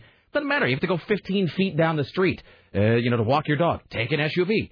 Because the sooner we use up all the oil, the sooner we'll have to find solar power or something else that works. And it's almost tempting, you know, to embrace that same kind of fatalistic nihilism with this whole thing and just say, well, look, screw it. It sounds like it's going to get worse before it gets better anyway. Let's just have it get terrible, and then maybe on the other side they'll have to figure out some other way to run the economy so that we're not having to unplug everything and let the hard drive spin down every 15 years. Oh, very puzzling. Let's welcome now to the Rick Emerson Show from TMZ.com, the one, the only, Nina Parker. Hello. Hey, how's it going? It is going, it's going relatively well, I would say, under the tumultuous circumstances. Okay. All right. So, TMZ, so you guys, and I'm looking for the TMZ prep sheet, and I apologize for not actually having this in front of me, but you guys are talking about the Heath Ledger thing. Yeah. I mean, we were definitely talking about that. Basically, what was going on with that is that Heath Ledger had a life insurance policy that was left to his daughter worth $10 million. Right. His death was not ruled suicidal. It was ruled as an accident. Now, the insurance company that's supposed to be paying out to Matilda actually is trying to dispute this and say that maybe it was a suicide. So they're trying not to pay this $10 million. They're actually going and having an investigation into the whole thing. Even though the New York City coroner has said, you know, it was not a suicide, it was completely an accident, they're, you know, basically trying to get out of paying this money. So it's a little unfortunate, but I guess that's what insurance companies do. They try to get out of paying out what we pay them. So right now there's a lot of drama with that. You know, little Matilda's not getting her money that was set out for her. Well, and I do understand that maybe right now big companies aren't necessarily looking for a chance to pay $10 million out, but it does seem like a special brand of sleazy to to try to be shafting the kid out of the life insurance policy over something that is just speculation, right? I mean, there's like right. Doesn't seem. And my other question would be: it seems like we have a long history in this country of celebrity overdoses or deaths that are sort of endlessly debated and pondered upon, Marilyn Monroe being the most obvious example. So if the New York County Coroner's Office couldn't show that it's a suicide, it does sort of make you wonder how the insurance company thinks they're going to do it. Right. It's just strange to me that, I could see if it was under investigation or if it came back inconclusive, but none of that had happened. So, and that had actually been closed a while ago. So, they're also saying, well, he may have lied on 2 of the questions when he filled out his policy. Just, obviously this is going to get a lot of press, and they should know that. So you would think that they would be a little bit more careful, in dissecting something like this because it is really sensitive, and it's going to have a lot of eyes on it, especially because he's associated. So seems a little sloppy to me, but they're fighting it. And let's talk about our good friend Ms. Locklear, who, I have to say this, first of all, I guess maybe it's just because Nick Nolte has either raised or lowered the bar, depending on how you look at it. But she did not look nearly as bad in these mugshots that I saw of her as I thought she would, because you sort of hear DUI and you immediately picture just bedraggled and bad and like with a tire track on her face and whatever. But she looked okay, if a little wild-eyed. Is it true that was she just circling in a parking lot or something? Yeah, she was like in a parking lot, and apparently a resident called, and she was in Santa Barbara. A resident called and said that she was driving erratically, and California Highway Patrol came out and assessed the situation and found that she was under the influence. Now, she wasn't under the influence of alcohol. They're certain about that. What they're not certain about is what exactly she was under the influence of, if it was prescription drugs, what exactly it was. So that's being tested, so we'll have those results soon. But she may get out on a loophole because what we found is that because a resident called and the CHP didn't actually see her driving, that she may actually have a little loophole there to kind of get out of what she may, have ended up getting in the first place. So she may have a little leeway there just because CHP didn't see her driving themselves. And just so you know, I'm just saying here on this side of the microphone, because I like to traffic in unfounded gossip and ill-sourced speculation, until it's proven otherwise, I'm going to assume that she was under the influence of something terrible. I'm just going to assume that until there's evidence to the contrary, because it's what I do.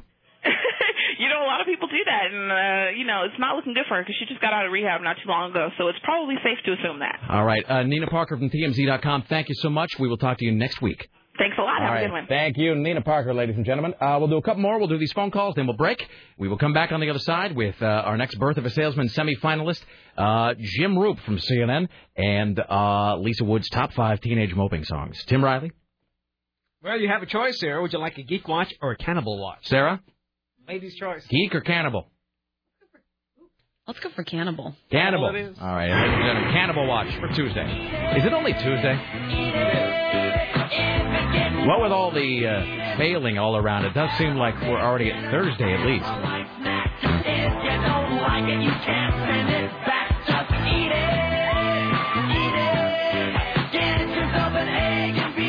Here's your Cannibal Watch for Tuesday.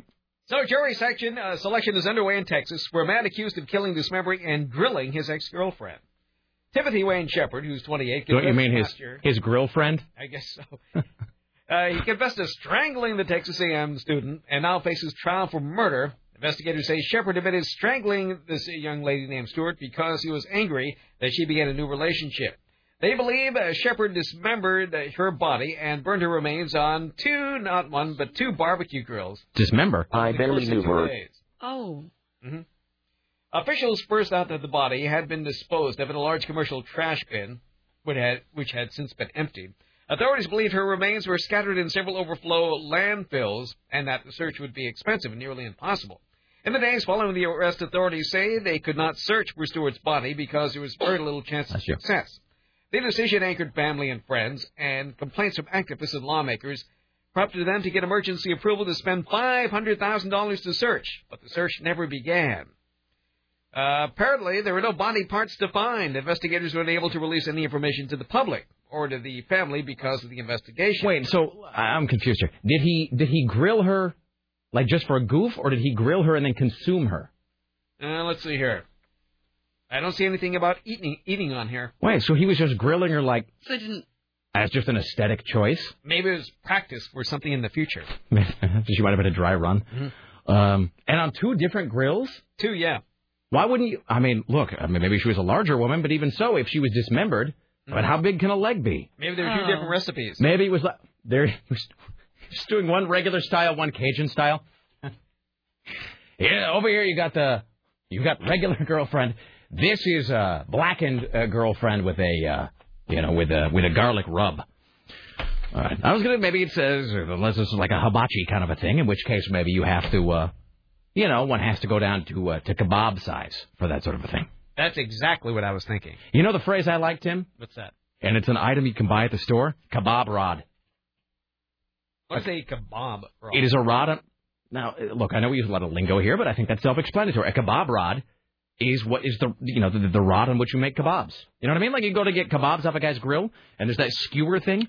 That is the specific kind of skewer on which you put kebab fixins. Mm-hmm. Yeah, it is not just a regular old skewer or a stick or a pointy thing. It is, in fact, a kebab rod. All right. And I like the idea that a kebab rod can be bought at Kitchen Caboodle. So there you go. Oh, there's one right next to me, as a matter of fact. A kebab rod? At Kitchen Caboodle. Okay.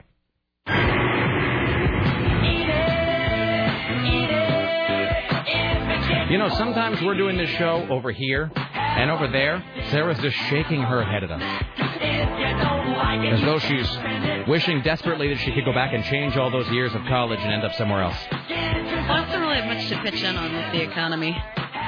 But no, this is a girlfriend. Oh, come on. Everybody has something to say about that. Let's see what this guy has to say about it. Hi, you're on the Rick Emerson Show. Hello. On AM 970? KCMD Portland. Thank you. It's the spinner from the Game of Life, right? That noise? What noise? In the background, Hillary Clinton. Ah, I thought you might have been talking about the brand new mystery noise, sir. No? Is it the pop-o-matic button from Trouble? Would you like to take a guess at the brand new mystery noise? The sound of Vince Foster being dug up for a voodoo ritual? That's the weirdest thing anybody's ever said. Wait for it. Listen. You know, if you close your eyes, I have the mystery noise. I can make it in real life. Well, let me play this one more time. I'm actually going to close my eyes here so I can do a little theater of the mind. I got nothing. I have no idea. All right, here it is. Am I keeping my eyes closed? All right. Okay, let me play it one more time over here. Whatever we do decide to put into the bill has to guarantee votes before it goes in and guarantee that we won't lose votes by adding it. No, that's Muppet chewing on a ball of tinfoil. All right, thank you. Bye now. Let's take a break. We'll come back around the corner. We're going to head to our next Birth of a Salesman semifinalist. I think the crazy in the air out there has started to become the crazy in the air in here. This is how it begins. Next thing you know, we're all going to be jumping around in our underwear and wearing clown hats. Lisa Wood comes in with her top 5. We'll do the inaugural edition of The Greatest Songs Ever Made. More of your phone calls and Tim Riley. Stay there. It's the Rick Emerson Show.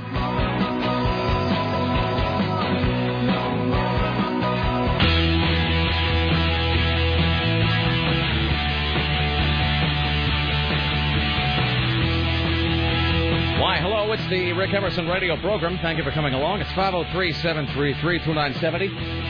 In just a moment, we will talk to the latest semi-finalist in the Birth of a Salesman competition. Lisa Wood from Rock 101 KUFO will be sharing her top 5 teenage lovelorn moping songs with us. We're going to be talking to CNN radio correspondent James Roop in a moment, or 3 minutes ago, depending. More from Tim Riley. We have somebody who submitted the Palin Watch thing. Cal, white wheat sourdough English muffin bagel. You want to play it now? Yeah. All right, so this is Cal. He of the white wheat sourdough English muffin bagel, and I think, didn't he also do the oscillating fan thing? He did. He does a lot of our things. So this is Cal's submission for Palin Watch. So I have not heard this. You and I will be experiencing this together. Hockey Mom. You can put lipstick on a pig. She's ready to do anything she wants to be. It's still a pig. I'm a hockey mom from... It's like having an epileptic fit. It really is. Wow. He said 2, actually. There's another one. Let's try the other one. That was... They were both a little crazy. That one's like I'm having just bright phosphenes go off in front of my face or something. Okay, here we go. Hockey Mom. You can put lipstick on a pig. It's still a pig. I'm a hockey mom from... It might be too much. Yeah, it's a little too frantic for my taste. All right, what do I know? All right, Richie Bristol, can we welcome now to the Rick Emerson studio here the latest entrant in the AM 970 Birth of a Salesman competition? Let's also welcome Rock 101 KUFO Promotions Director Lisa Wood. Hello, Lisa. Hi. How are you today? Hi. Good. How are you? I am fantastic. All right. We'll go. This is Mike. We'll put Mike on that microphone right there. How are you? Hello, sir. How are you today? I'm doing great. How are you? I am fantastic. Excellent. Apparently, we're largely without headphones today. All right. All right. So, for those who've been listening, so the deal is we had everybody go to 970.am and they submitted in 100 words or less why it is that they wanted to be an AM 970 salesperson. I mean, apart from the obvious esteem that it brings you and the respect that it will earn you among friends and family. And then from that, we did 10 callbacks. 5 folks are going to come into the studio here, and then of those 5, 3 will sit down for 15 minutes with General Sales Manager Michael Pashana. Perhaps one walks away with the gig. So you are the latest, Mike. Now, I don't have your entry in front of me, so let me just ask you this question. Who is Mike? Who is Mike? Who are you? Where do you come from? Currently, Mike is a bartender at the airport, but before that, I was selling Spanish-language Yellow Pages ads. You were the guy that was selling Spanish-language Yellow Pages ads. You don't speak any Spanish. I don't speak a lick of Spanish. Not at all. But somehow I was the top salesperson for about 3 months running. What, I mean, did you just go in and sort of did you gesticulate wildly? No, I just, everybody else was Or did you mutter a lot? You know, I tried the bag of oranges. Zapatos. But no, I'd go in and everybody else was going for the Spanish businesses. Right. I would go for the English-speaking businesses and try to convince them that they needed to advertise that market. So you go to the English-speaking business that is trying to get maybe the Spanish-speaking clientele. Yeah. And you say, the English-speaking guy, meet Spanish-speaking guy, bam. Buy something, yeah. Buy something. It's spoken like a true American. And so now, were you able to support yourself with that? I was actually. Now, why did you leave that, if I can ask, why did you leave that line of work? The company was going through a lot of restructuring. And is that code for... Mike, we're going to have to ask you to get out. No, it wasn't. It was my choice. I had an opportunity to bartend again, which I did all through college, and just kind of missed doing that. So let me understand this. You had a successful sales gig, which you then left to go be a bartender. No offense, Sarah. Well, it was a successful gig. It was the commissions were great for what they were, but for the company and what the product was, I make more money bartending. It's not like... so sad. No, it's not. It's at the airport, it's... Seriously, I was going to say, so you're at the airport bar.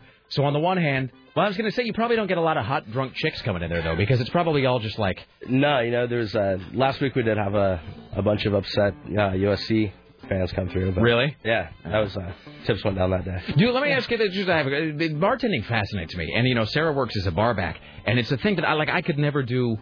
I would function poorly in that environment. That is a thing at which I would not excel. But the people sometimes they get very loyal to their bartender, and that's why if you get a loyal clientele, loyal customer base, then you really be in the chips. But how does that work if you're at the airport? Do you have such a thing as loyal customers at the airport bar? There actually are. There's a lot of business travelers that come through. Yesterday we actually served a drink to Tanya Harding. Really? Yeah. Did you get to? Yeah. What did she order? It was some Bloody Mary, I think. Of course. Did she ask for a celery stick? No, I fought the urge to call it a Bloody Kerrigan the whole time, but... Yeah. All right. No, fair enough. Hey, let me ask you this. In your whole time being a bartender, did you ever see somebody get a glass of beer and then they put salt in it? Yeah, all the time. A lot of Coors Light drinkers. See, it's not just my mom. I knew there were other people. That's huge. Well, I was going to ask the earliest you started. When does the bar there open? It opens at 7 a.m. And you probably got people at 7 a.m. Right. Well, because everybody's on different time zones. Yeah. Schedules. Or they just don't want to fly. They don't want to fly. Screw that. I'm going to get me all lubed up. Which bar is it? Is it the one before you go through all the security? Or no, it's the one after. Oh, I love that one. Yeah. With the giant mugs of beer. The one. Oh. No? No, not ours. We have... well, if you go through security and then you make a right and you go to that terminal. We're directly across from Starbucks. Oh, okay. We're the first one you see. And of course, because it's the Portland airport, people can drink at a reasonable price. That is true. All right, excellent. All right, so let me ask you this, just not to be all vague about it. What is it, Mike, that you believe you would bring to the AM 970 sales team? Well, before I moved to Portland, I sold on-air ads for a station in Westwood, California. What was the format? It was classic rock. Really? It was actually a CBS station. All right. Up there. Okay. Also. So you have already worked for CBS? Yeah, I've sold ads for CBS and was the co-host of the morning show. What was the name? If I can ask, what was the name of the morning show? It was Greg and Furry in the morning. Greg and Furry. Yeah. All right. That's my last name. All right. And so now were you Furry? But I mean, were you straight man, sidekick? Giggle guy? I was mostly the sidekick. I ended up getting there at 5 a.m. to do all the post stuff and get topics ready. Right. All that. But how much of your job consisted of saying things like, "Ha ha oh," it's so true. A lot, and we had the squeaky toys, and I was. Did you really? Yeah, it was really. Dingo nice. and the baby. Yeah, Seriously. You know, where a guy would go like, hey, you know, when women like to shop and men don't. And then you go, that's right. Wah, wah. Right. Yeah, all right. That's cutting-edge radio is what that Where's is. my cowbell? Yeah. All right, so if somebody came up to you and they said, all right, I want you to describe AM 970 as though it were a car. What kind of car would this radio station be? Whole station. This would be I'd say this would be an Escalade before the gas shortage. Okay, fair enough. Maybe like an Escalade that runs on pure hate? Pure hate. All right. Okay. Rims that spin out of spite. All right. If this radio station were a pizza, what would its toppings be? I'd say anchovies and pineapple. I like your style. That's a really good answer there. That's Can I say this? I don't mean to sound like I'm just giving you a big tongue bath here, but you got a really good bearing about you. Well, thank you. You have, I would say, and I think that probably Lisa and Sarah could weigh in this, you have a very natural, easy confidence about you. Well, thank you. Yeah. I expected one of your past jobs to be security or bouncing. No, not at all. I did actually work at a porn shop here in Portland. Though. Really? As like just giving guys a thumping if they were hanging around too long? Or? Yeah, it was graveyard shift. It's that that's gotta be a lot of quiet, fun. like, Yeah. I'm nice, but I will kill you. Was it one of those where people could go in and loiter for a while? Yeah, it was right up on Burnside. Loiter Oh, for okay. 3.5 minutes. Right. All right. And I also have to say this. You do, for some reason, look like, I mean, you're a very youthful-looking man. You do, though, kind of look like in an alternate world you could be like a cop. You could be like a detective. Really? Seriously, like you could almost be a detective. If, Really? you know. I was going for the whole Willie Lomax thing with the jacket. Well, I could see that. No, You know what he kind of looks like? He looks like a much smaller Matt Peterson. Oh, totally, and Yeah. better kempt. I've also heard Frank Black. Frank Black, yeah. I could see that. Black. Yeah. Yep. I was also going to say, you kind of look like a younger white version of Detective Bunk Moreland on The Wire, which is, I think, why I was making that cop connection. Was that Forrest right now, Whitaker? so. No, it wasn't Forrest Whitaker. So I've heard that I look like the white Forrest Whitaker quite a bit. Really? Yeah. No, both your eyes work. So final question. So let's say you go to talk to a guy, you say, sir, I'm here to talk to you about AM 970. I'm here to help you grow your business, your revenue, your whatever. And he just kind of waves a hand and goes, hey, get out of here with your crazy advertising schemes. Don't you know there's a recession on? You say what?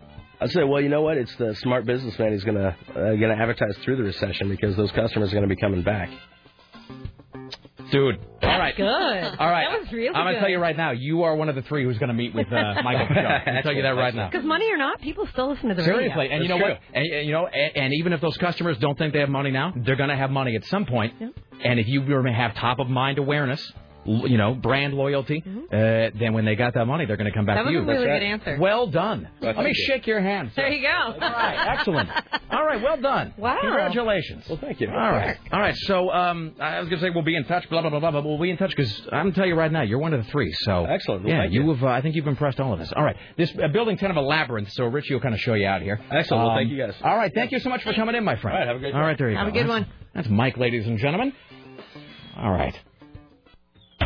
All right, look, come on. He did well. That's what I'm talking about right there. And Yeah. you're right. He has he's not too overbearing, but he has like this calm confidence about him. Yeah, no. Or would see people like him talking to someone they would want to advertise just to be like, that guy's pretty cool. And I would say he is a cliche, but he is one of those guys. You talk to him for a few seconds, and you feel like you kind of known him for a long time. Mm-hmm. He's a very easy guy to talk to. Bartenders. So, yeah, they are. I like the outfit too. He had kind of the natty threads going on there. He looked like he was, I haven't seen any of the other candidates, but he was dressing up, trying to, look the part. All right, I like the cut of his jib, as they say. All right, let me see here. Make sure to see if I've got your. Go back up. I just saw my name. Where is it? Right here. The part that says Lisa Wood. Where? Oh, there we go. Why does it say AAA? Oh, is that because he wants it to be at the top of the list? All right, AAA Lisa Wood. That's like having like AAA Aardvark car rental or something. All right, ladies and gentlemen, without further ado. 5, 4, oh, look at that. 3, 2, 1, fire.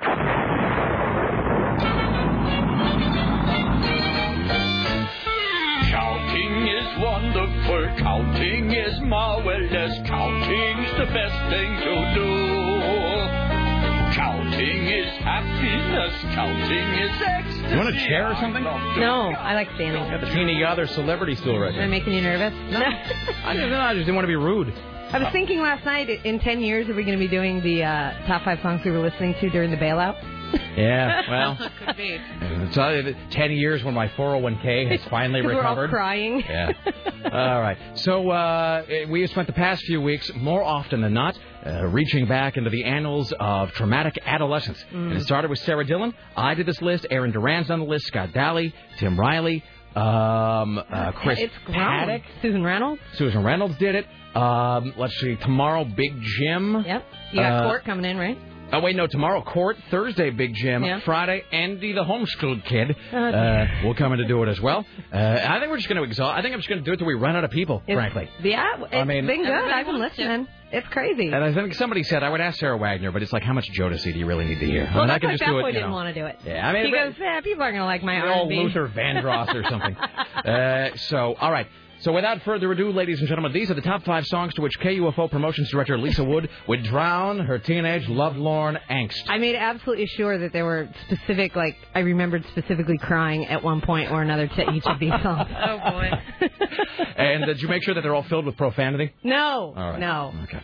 All right. So go ahead and do you have the list? I do. I have the list. Go ahead and count us down, starting with the honorable mention. Honorable mention. The reason this didn't make the actual countdown is because although it's sad, and I had my moments with it, it's also not that depressing. I just love the song. This is it's like when you're, it was like I logged so many hours with The Cure. So this is The Cure, Pictures of You. Yes. Here at Honorable Mention. Oh, yeah, sorry. Yeah. The Cure, by the way, is the most frequently occurring artist. Is it? As we sort of do this whole thing. I was gonna have Sarah, Depeche Mode somebody, but Scott took that. Yeah, well, I had this actually. So Sarah had The Cure, I had The Cure, you now have The Cure. Well, they're really sad. Oh no, Robert Smith basically cries when he sings. No, every year there is a new generation of angry, embittered, depressed teenagers born. Yeah. And they go right to the mall and they pick up Disintegration and they pick up a T-shirt, that's just black. Absolutely. Go home and just skulk around. Yeah, we had it all on vinyl, and would sit in my friend's basement and just play records. But yeah, this one I don't know. It was just that looming sadness of totally. Well, this whole album, Disintegration, is just a masterwork. As Stan Marsh says in South Park, Disintegration is the best album ever. I mean, it really is. And the thing about it is, it's a collection of songs, Disintegration, but it's a collection of songs that all sound like one whole piece. Did I grab the instrumental? No, it has a long ass. It does have I covered this actually at a Cure cover night one time. Yeah. And I realized it's not only a very simple song. No, it goes. They do this whole little chime thing again. Yeah, no, it doesn't. No, seriously, we're gonna go through the whole thing, and then finally, like 9 minutes into the song, you're gonna get that I've been looking so long, or whatever. By which point you've already just, Well, and it almost it's not too depressing, which is why I put it in the honorable mention. Yeah. By the time the lyrics start, you've actually already bled to death, and so you're not even really. You've already cried, and you're coming back out the other side. All right. What is number 5? Number 5 is Def Leppard. Love Bites, really? Yeah. And I have to say, there's a very specific, when I was... Trashy. Yeah. Oh, I was a butt rocker. When I was in middle school, I had the biggest crush on this kid named David Welch. And I moved away to Washington. And then I went, when I was like 16, I went back to Huntington Beach, spent a summer there. Reconnected after puberty. Of course. And we were both just totally spent the entire... It was like out of a movie. We spent the whole summer together. We were, we're in love. He came to visit me in Washington. Everything was great. And then, you're 16. It all falls apart. I'm picturing Fred Savage and Acid Wash.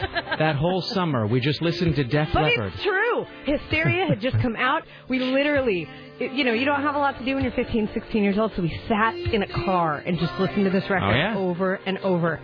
And so after my heart was completely broken, I went and saw Def Leppard and literally cried the entire time that they played this song. It was awesome. They were in the round. Did you go to the show by yourself? Or did you no, go with a friend? I was with my friend. My friends. But they started playing this, and I was like, oh, David Welch, why did you break my heart? That's so great and lame and great. It's so lame. But, we're talking about, you don't have that logic when you're a teenager. Oh, no, it all, I mean, the most ludicrous thing just seems perfectly okay and natural and normal. We were always told this contained backward messages about Jesus, bad messages about Jesus. So we were always a little afraid of this song. Because of the opening? The computerized Love Bites? Lisa Wood's top 5 teenage lovelorn moping songs. I don't know how we're going to top that. Number 4. Oh, God. George Michael. One More Try. Here's what's funny, too. Yesterday, Fat Boy was helping me download these because he has a program on his computer that can do that. People don't realize the song until they actually hear it. Yeah. They're like, no, that's not George Michael. And I'm like, oh, yeah. Well, we're seeing. I don't think I knew this was George Michael. Not to be confused with Timmy T's One More Try. And so, no, and that was what several people by the title think it is, but it's not. And a lot of people think this song is called Teacher, I think, but it's called One More Try. And a couple weeks ago, I was in a cab in Aruba, and this song was on the radio, and I was like, believe it or not, I thought about it. You start crying then, too? No. David Wright! Oh! But I was like, oh, my God.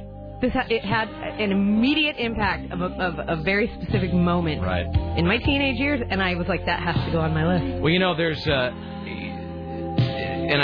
we've talked about this a lot on the show, that there are, they always say that smell is the most powerful sense in terms of its relation to memory. Like you get, like sometimes I'll go to like an old magazine store, and there's that kind of musty smell that old magazines have, and it's like I go back to flashback to my grandmother's house. Oh, yeah. But music has got to be at least a close second, because everybody has these things where you hear the song and suddenly it's like you are there. It was instant. It is 1986 and you were at the school dance standing in the corner unloved. Yeah. I would not have remembered this song. And the other thing is that most people, you listen to the lyrics, I have no freaking clue what the hell this song is about. But it sounds sad. Sad. It just breaks your heart, just the tone of it. This sounds like an honorary Billy and the Beaters song. Yeah, and this was more of a we're sad together. I had a friend named Missy, and we would lay in her bedroom on the floor and just blast the song and be like, we're sad. And you don't really need any further explanation. Yeah, like there was something to be sad about. There's always something to be sad about. I have an ill-defined sorrow. All right, Lisa Wood's top 5 teenage angst-ridden, love-lorn, moping songs. Number 3. Patience. Of course. Has anybody else put this on? No. She had November Rain. That was about the closest. This is another total tie-in to teenage, heartbreak. Rob Netterfield was his name. Everybody's big on dropping the full names on this show. I was all like, there was a girl we'll call Cindy. Chris Paddock's like, her name was Terry Hinson. It's true. I mean, you don't forget those scars. Yeah. I can't. He wanted to be a drummer. He drummed on everything but a drum kit. Like he had drumsticks, but no drum kit. Right. Can't say anything bad about this. Appetite for Destruction came out, and everybody flipped their lid. And then, of course, Lies was, we thought, equally incredible. It's still Lies now. It really holds up. Some sections of it better than others, but there's moments on Lies that are still just as good.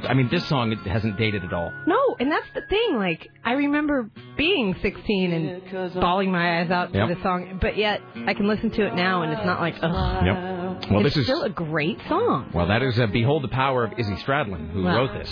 And that's why when Izzy Stradlin left the band, a lot of the magic sort of dissipated, because he just wrote songs like with the wave of his hand. It's like he could Izzy Stradlin in Guns N' Roses had this knack for writing fantastic Rolling Stones songs that the Stones never wrote. Yeah. Like he would create these sort of modern day Stones songs, which is what this is. Mm-hmm. This sounds like it's right off, Sticky Fingers or something. And you can have all the talent in the world and without a good songwriter. Yeah. That's like the Salieri of the Mozart. You know what I mean? Like, wow. Like, I can sing, but I can't write a song to save my life. Did you bring Salieri to a Guns N' Roses discussion? Good for you. But it's that totally. You can have the talent, but if you can't write the songs, man. Don't you see the 6?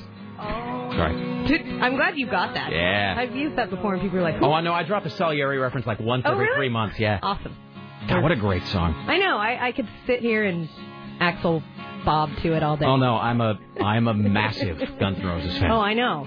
I know. I put that on there. I was like, well, maybe Rick will like that one. No, everybody likes this one, sister. All right, count it on Lisa Wood's top 5 teenage moping songs. Number 2. Number 2 is a band that nobody seems to ever remember, but then when they hear it, they go, oh, yeah, New Zealand pop band Breathe.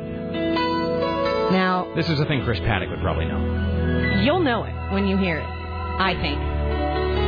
They had a record called All That Jazz, and oh, right, okay. Literally every song, most songs were a hit, but yet nobody remembers them. They were in like the Rick Astley time, sadly. I don't think I know the song, but I recognize, I think, the name of the band. I don't think I know anything by them. But really? I was kind of sheltered from the pop world. Okay. Well, I would say wait until you hear the hook. But they were all over pop radio. They were top 40. They had huge hits. They had a song called Hands to Heaven. What do lame suburban kids dance to now? Because these songs, you listen to these beats, the doom, dun, dun. You know what that is? That's perfectly designed for... No? Nothing? I don't think I know it. Yeah, see? Tim Riley, Breathe. I remember this. When I was working at the New Johnny 2.6 Simi Valley. Really? See, this was huge in Simi Valley. And I was in Huntington Beach, and then conversely, Issaquah, Washington. Yeah. So, nothing to do but immerse myself in obviously horrible music. And you listen to the beat of the song, and you realize this is made for lame suburban kids to hold onto each other and then rock back and forth in the gym. So is it like slow R&B now? Totally, but it's like but what is the new... I don't know. What is it? You can't do that to R. Kelly or whatever. That's T.I. or I.T. or whatever. That's my thing. It's all like, what is it that you do the slow rocking horse dance to? I don't think you do. I bet it's those American Idol guys. Oh, I right. could see that. Will you slow dance with me to Clay Aiken? I was just going to, yeah. Let's put on some Justin Guarini and make out all night. Yeah. Just another breakup. They all seem to be breakup songs. Lisa Wood's Top 5 Teenage Lovelorn Moping Songs, number 1. Yeah, this is where I totally bring the room down. If I can't even further. It's Pearl Jam Indifference. My dad died when I was a teenager. Well. Yeah. you promised and you delivered. The room is down. There you go. Wow. But honestly, in the I think everybody can relate to this, right? There's always that one song that, like, saves you. Right. In, like, the hardest moments of hard. Totally. And it's a really intense song. It's not even really that sad. But it was, like, just crying. Like, yes, I'm going to be okay. Because that's kind of the whole message of this song. And Pearl Jam had this thing that most bands can't ever achieve. And certainly more so than any of the other so-called Seattle bands. Pearl Jam had the perfect mixture of anguish, defiance, and triumph all mixed together. Yeah. And bands, it's hard to get that. Back to the good songwriters, really. And I mean, an obvious example is something like Alive, but also, a lot of the stuff off Versus is that way. This is where it's this tortured.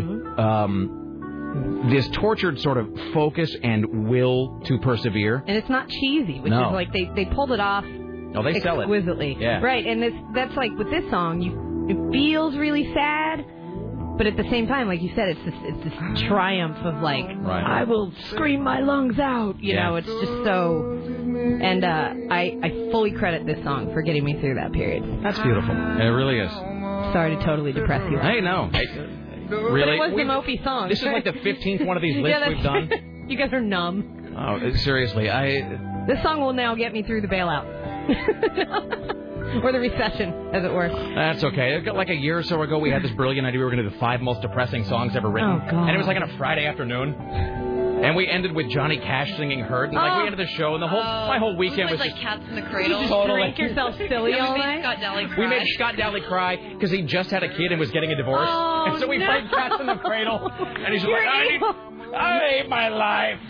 I don't know how to love. I have a friend that was on the set of the video making of Hurt and said there was not a dry eye. I can't even imagine. Just crying. Not a loaded gun in the house. No. All right, Lisa Wood, thank you so much. Thank you very much. Back after this, more from Tim Riley and the inaugural edition of the Greatest Songs Ever Made. Stay there. It's the Rick Emerson radio program. And I won't change my mind. Hey, everybody, it's Weenie in the Butt here live at the Quahog Air Show. We're all ready for the Weenie Sound-Alike contest. I don't know, Butt. I don't think they can say my catchphrase because they no funny. Oh, there it is. And if you think you can say that just like Weenie here, you could win $97.1 for the cool weekend ahead. Weenie have a butt. Weenie have a butt. Cool weekends in the morning, 97.1 FM. Cool weekends in the morning with Weenie in the Butt. WQHG 97.1. 97.1. Weenie have a butt. In the morning, cool weekends. FM. Weenie. And the Butt. And welcome back. Excuse me, I gotta find a lost kid. Can I use your mic? That's what she said. Whoa, you got butt slam! Ho, ho, ho, ho! Listen, I could really use a hand here. That's what he said. Butt slam! That's Manic Monkey on 97.1. Manic Monkey, 97.1. Cool weekends in the morning. All weekend long. Weenie and the Butt. In the morning. On the radio. And now, from the Ministry of Truth, this is Tim Riley. The Army is sending about 10,000 Fort Lewis troops to Iraq at a period for this winter into the summer of 2009. Major Kathleen Turner said this is the first combat deployment. Major Kathleen Turner? That's right. Major Kathleen Turner. Okay.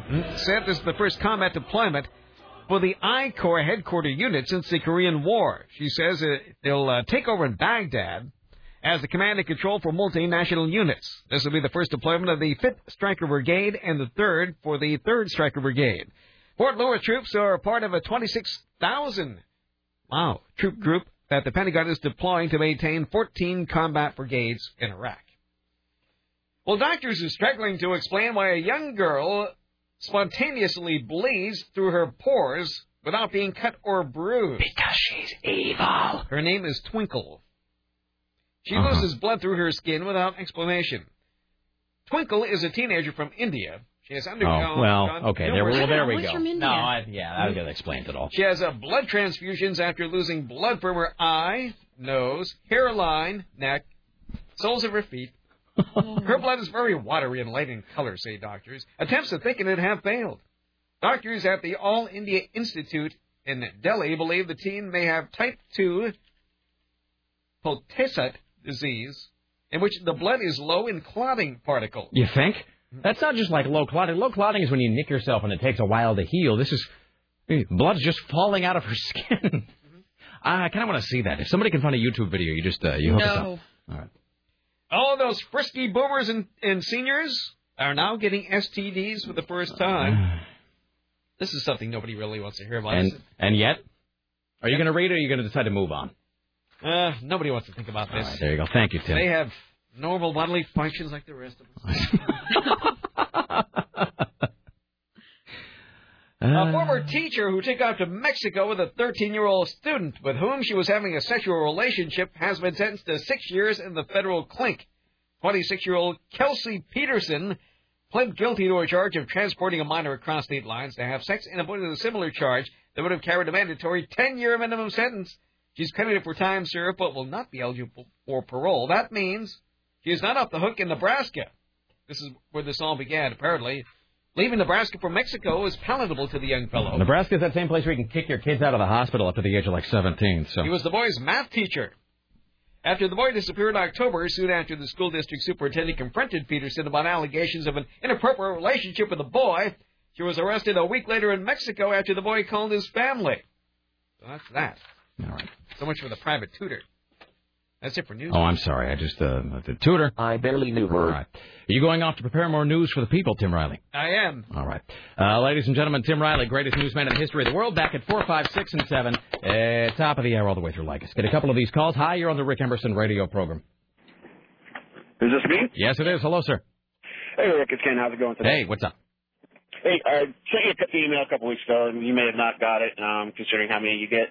But I sent you a suggestion for a Sarah Palin watch. Which is? The obvious choice seems to be Hot for Sarah by the Young Immortals. Oh, hey, a little something there. Hot for Sarah. Interspersed with some of her, more inane sound bites. Yeah. All right. And one other suggestion.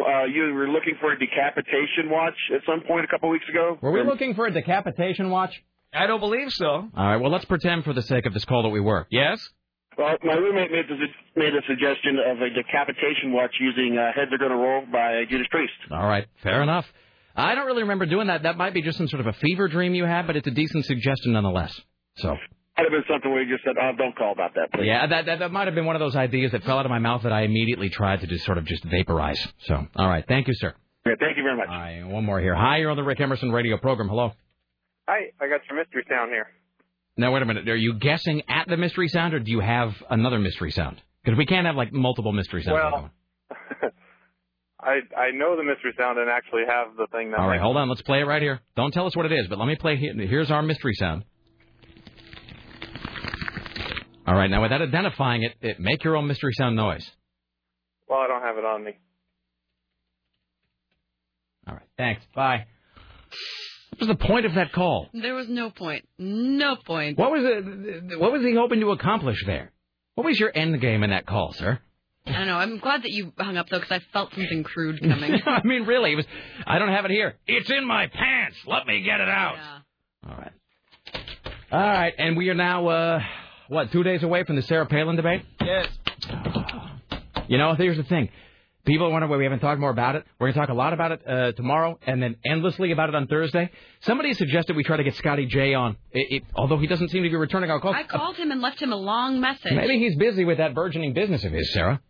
Maybe I haven't he's, looked at his space lately. I wonder if he's still, A, employed and B, married. Maybe he's busily remodeling that home that's paid for. Didn't he just buy a new home?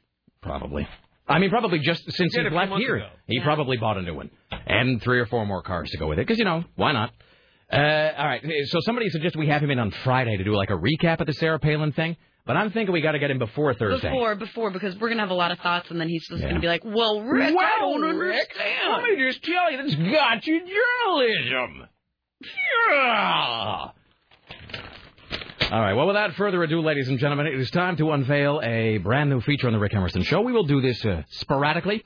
It is time for the greatest songs ever made. Sometimes a phrase, a refrain, a set of words comes along which, when put in the context of a 3-minute pop song, makes you wonder why no one else had ever done it, or done it as well. Such a phrase was found in a 1981 pop song, the creation of a man hailing from Baltimore, Maryland. Greg Kihn began, like many his age, by working in the singer-songwriter mold before he moved to San Francisco, grew his hair, and reached inside to find his previously undiscovered pop sensibility. He also honed a true rock and roll work ethic. Beginning in the mid-'70s, he released a new album every single year like clockwork and stayed on the road going to every town, city, dive, or stage that would let him play. Albums from that time include Greg Kihn Again, Next of Kin, With the Naked Eye, and Glass House Rock. All of them ambitious, none of them more than moderately successful. And then, in 1981, he released the album Rock and Roll, and the song that changed everything.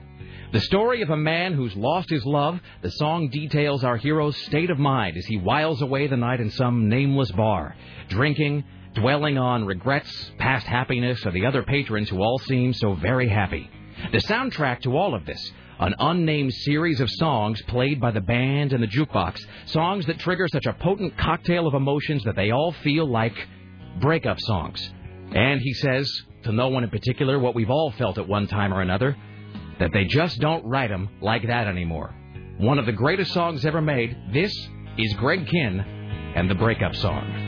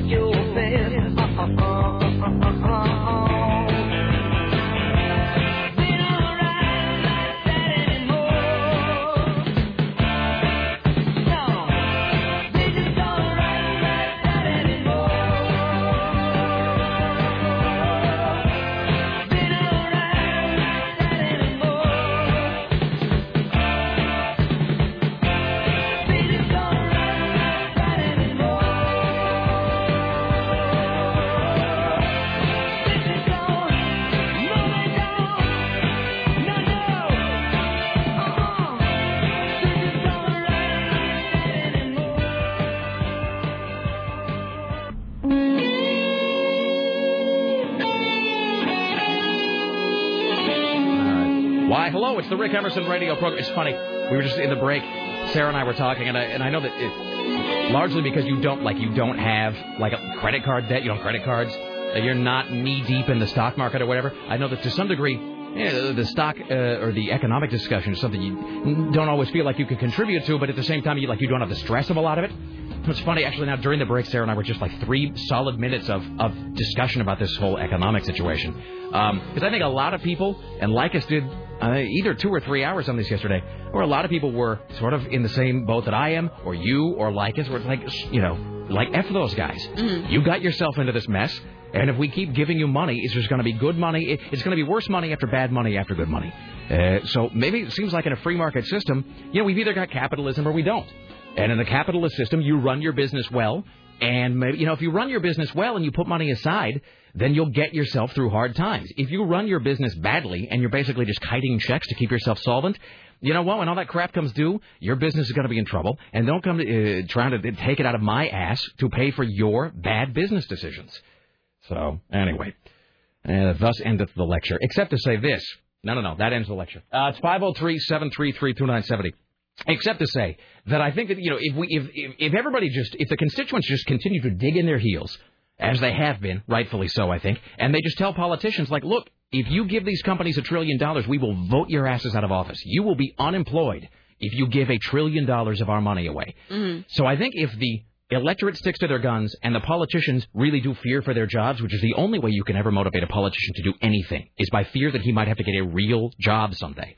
And if the politicians stick to it and they tell these companies, well, I'm sorry, you're going to have to get bent and you all are going to have to go get real jobs as well, it's going to cause short-term pain for the economy. It's going to cause, things are going to go bad. Credit is going to go bad. Homelessness will go up.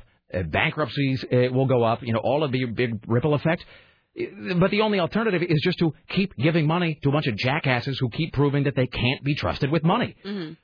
And I do agree with people who say we could take that $1 trillion and just give it to some people who actually have personal debts.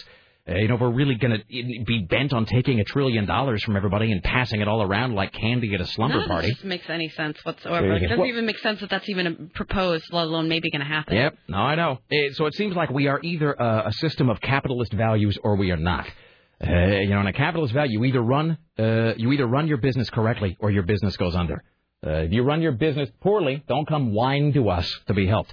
Hi, you're on the Rick Emerson radio program. You're the final call of the day on the heels of an angry economic rant, so be good. Hey, Rick. Hey, Sarah. I have a guess on what the mystery sound might be. You mean this mystery sound? So gross. Keep in mind, I don't even know what it is, although Sarah does. What is your guess, sir? Is it somebody stirring up some mac and cheese? Sarah, is it somebody stirring up some... I feel like I'm in Family Feud. Stirring up some mac and cheese. No, I have to tell you, it came in a box. So there's this thing... I have it in this box right here. I would say it's smaller than a bread box, but bigger than a baby's arm, sir. Okay. All right, you got nothing. But that is kind of what it sounds like. All right. Thank you, my friend. Thing. Yes? Why so serious? Thank you. See ya. All right, there you go. All right, ladies and germs. We want to thank CNN radio correspondent James Roop. Who didn't actually show up, but what are you going to do? We want to thank Julie Walker and Bob Costantini, as well as Mike, the Birth of a Salesman contestant, Nita Parker from TMZ, and Lisa Wood from Rock 101 KUFO. Join us tomorrow when our guests will include Mr. Skin and Court from KUFO with his Teenage Angst List. Rick Emerson show produced today and every day by the lovely and talented Sarah Stillen. For AM 970, the talker in the newsroom, Tim Riley, and the phones, Richie Bristol, the gatekeeper, Dave Zinn, web mistress, Bridget from upstairs, director of engineering, Brian Jones, CBS Radio Portland marketing guru, Susan Donut with me, Reynolds. Like us next. Michael Mara show at 7. See you at 10 for the recap, 11 for the show. Thank you for listening. What's up with next? Bye.